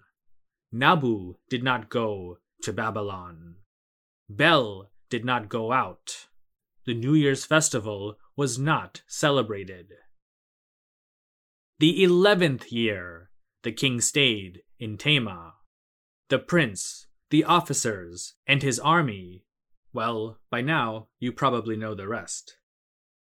For the Babylonian priesthood, Nabonidus' devotion to Sin was clearly becoming a problem. During Nabonidus' years in Tema, important events were occurring that would alter the trajectory of the region as we know it. Babylon's neighbor and ally to the east, the Median Empire, went through a regime change in Nabonidus' 6th year, when in 550 BC, the relatively unknown Cyrus II, king of Anshan, overthrew his overlord, the Median king, Astyages. This made Cyrus the ruler of a new, united Persian-Median empire. But he was the new kid on the block, and hadn't really been tested by the greater powers of Lydia, Egypt, and of course, Babylon. And so, taking advantage of the situation, Croesus, the wealthy king of Lydia, invaded the former Median territories in the west that now belonged to Cyrus and the Persian Empire. Cyrus, though, was undeterred and marched his troops into what's now central Anatolia to meet Croesus and the Lydians in battle. He eventually defeated them and chased them up to the gates of the Lydian capital, Sardis. The Persians held the city under siege for about 3 weeks, until its defensive walls were scaled. After that, the Persians captured Sardis, and Lydia became part of the now expanding Persian Empire that was led by the man the world today knows as Cyrus the Great. According to the Greek historian and traveler Herodotus, the Lydians and Babylonians had made an alliance against Cyrus. Croesus was counting on Nabonidus, or at least Belshazzar, to send him aid and reinforcements, but Cyrus had arrived and taken the Lydian capital of Sardis before that could happen. In 543 BC, Nabonidus hastily returned to the capital and ordered that the statues of the gods and goddesses from other sanctuaries throughout the realm be brought to Babylon for safekeeping. The reason for this was because he expected Cyrus to invade Babylonia. After a battle near the city of Opis on the Tigris River, where he encountered some resistance, Cyrus made his way towards Babylon, where a very unpopular Nabonidus was bracing for a long siege. In an interesting turn of events, the Babylonian governor of the province of Gutium defected to the Persian side and marched with his men alongside Cyrus to Babylon. According to the so-called Nabonidus Chronicle, the Persians had little trouble taking the city. In the month Tashritu, on the 14th day, Sippar was captured without battle. Nabonidus fled. On the 16th day, Gubaru, governor of Gutium, and the army of Cyrus, without a battle, entered Babylon. Afterwards, after Nabonidus retreated, he was captured in Babylon. Interruption of the rites in Isagila or the temples there was none, and no date was missed. On the 3rd day of the month, Arasamnu, Cyrus entered Babylon. They filled the Haru vessels in his presence. Peace was imposed on the city. The proclamation of Cyrus was read to all of Babylon. According to the historian Berosus, who wrote a history of Babylon in Greek, Cyrus had Nabonidus exiled to Karmania, today in the province of Kerman, in southeastern Iran. Another tradition maintains that he was appointed as an advisor to the new king. The Babylonian chronicles, later Greek historians, the books of the Hebrew Bible, even Cyrus's own words from the now famous Cyrus Cylinder state that the Persian king was well received by the local population, and, like many before him, proudly held the title of King of Babylon. Despite this, something was different. As we've seen throughout this program, there have been many kings of Babylon and Babylonia, and not all of them were native to the region. Though the city existed as far back as the days of the Sumerians, the first independent, historical dynasty of Babylon was founded by an Amorite chieftain, while Babylonia's longest reigning royal house was of distinctly Kassite origin. In the past, there had also been those of Hurrian, Aramaean, Chaldean, and Elamite origin who settled in the fabled lands of Sumer and Akkad, but often, within a generation or two, their descendants had given up their mother tongues for Akkadian, worshipped the local gods of the land as their own, and essentially became Babylonian. Even the Assyrians recognized the culture and religious significance of the land and its principal cities, despite the fact that several of their kings often caused havoc there. Whether in good times or bad, Babylon was, at least metaphorically, the city at the center of the civilized world. As Mesopotamia was becoming increasingly Hellenized during the era of the Macedonian Seleucid dynasty, Berosus compiled a history of Babylon and Babylonia in Greek called Babyloniaca. The original work is lost to us, but excerpts and summaries of it have been preserved in the writings of others, one of them being Eusebius of Caesarea, who gives us a synopsis of a tale about Nebuchadnezzar II from Berosus's writings. Nebuchadnezzar, having mounted to the roof of his palace, was seized with a divine afflatus and broke into speech as follows. I, Nebuchadnezzar, foretell to you, O Babylonians, the calamity which is about to fall upon you, which Bel, my forefather, and Queen Beltis are alike unable to persuade the fates to avert. A Persian mule will come, assisted by your gods, and will bring slavery upon you, with his accomplice, a Mede, the pride of the Assyrians. We don't know why Berosus included this likely apocryphal tale in his history of Babylonia, but he must have sensed that Babylon's best days were behind it, and that the city would never again reach the greatness and glory of bygone years. Berosus was writing his history of Babylonia shortly after nearly 2 centuries of Achaemenid Persian rule, in which, Far from being the center of the world, Babylon was just one city among many, within an empire whose main seat of power was to the east in Iran.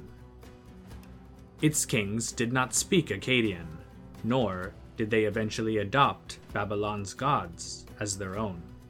And while they may have integrated many of the artistic styles and motifs found on the walls of the great palaces of Nebuchadnezzar into their own architectural wonders, these too were also combined with Elamite, Egyptian, Greek, and other elements to create something new and distinctly Persian.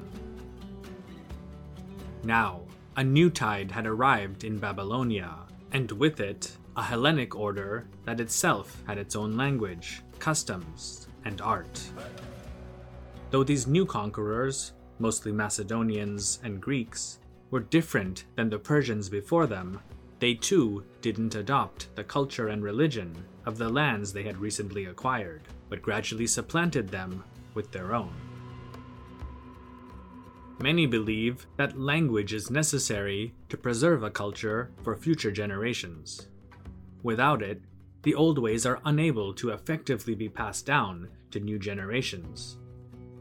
By the time of the Neo-Babylonian kings, Aramaic had already become the most widely spoken language in the ancient Near East. A few centuries later, when Berosus was writing his history of Babylon, most languages were rapidly being replaced with Greek, and it must have been quite apparent to him that the Akkadian language, even for record-keeping, would eventually cease to be used at all. And when this happened, it would be the death of the old Babylonian dialect, culture, and religion. Berosus ended up being right, for the last known Akkadian document, an astronomical text, dates to around 100 AD. After that, use of the Akkadian language basically disappeared, and it would not be until about 1700 to 1800 years later that Assyriologists and scholars of ancient linguistics would start to be able to decipher, read, and comprehend it again. Mention of the name Babylon still captures our imagination today, and the legacy of the Babylonians is with us in the form of their contributions to literature, mathematics, astronomy, art, music, early medicine, concept of time, philosophy, and religion, just to name a few. So, this is the history, a concise history, of the ancient city of Babylon and the land of Babylonia that revolved around it.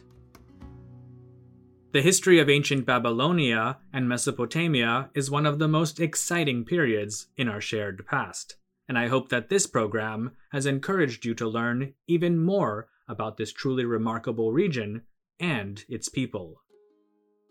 There will be a lot more on the history of the ancient world coming up, so please stay tuned, and if you haven't already, subscribe. Thanks so much for watching, I really appreciate it. I'd also really like to thank Grandkek69, Jaap de Graaf, Pasta Frola, Michael Lewis, Danielle Allen, WenXTV, Robert Morgan, Frank, Tim Lane, Sebastian Hurtado Correa, Michael Trudell, Leader Titan, Micah G, John Scarberry, Andrew Bomer, Monty Grimes, Franz Robbins, Brendan Redman, Faridun Dadachanji, Jimmy Daruwala, Anahita Debu, Gulistan Debu, Sher Kam, Farhad Kama, and all of the channel's patrons on Patreon for helping to support this and all future content. Check out the benefits to being a Patreon member, and if you'd like to join, feel free to click the link in the video description.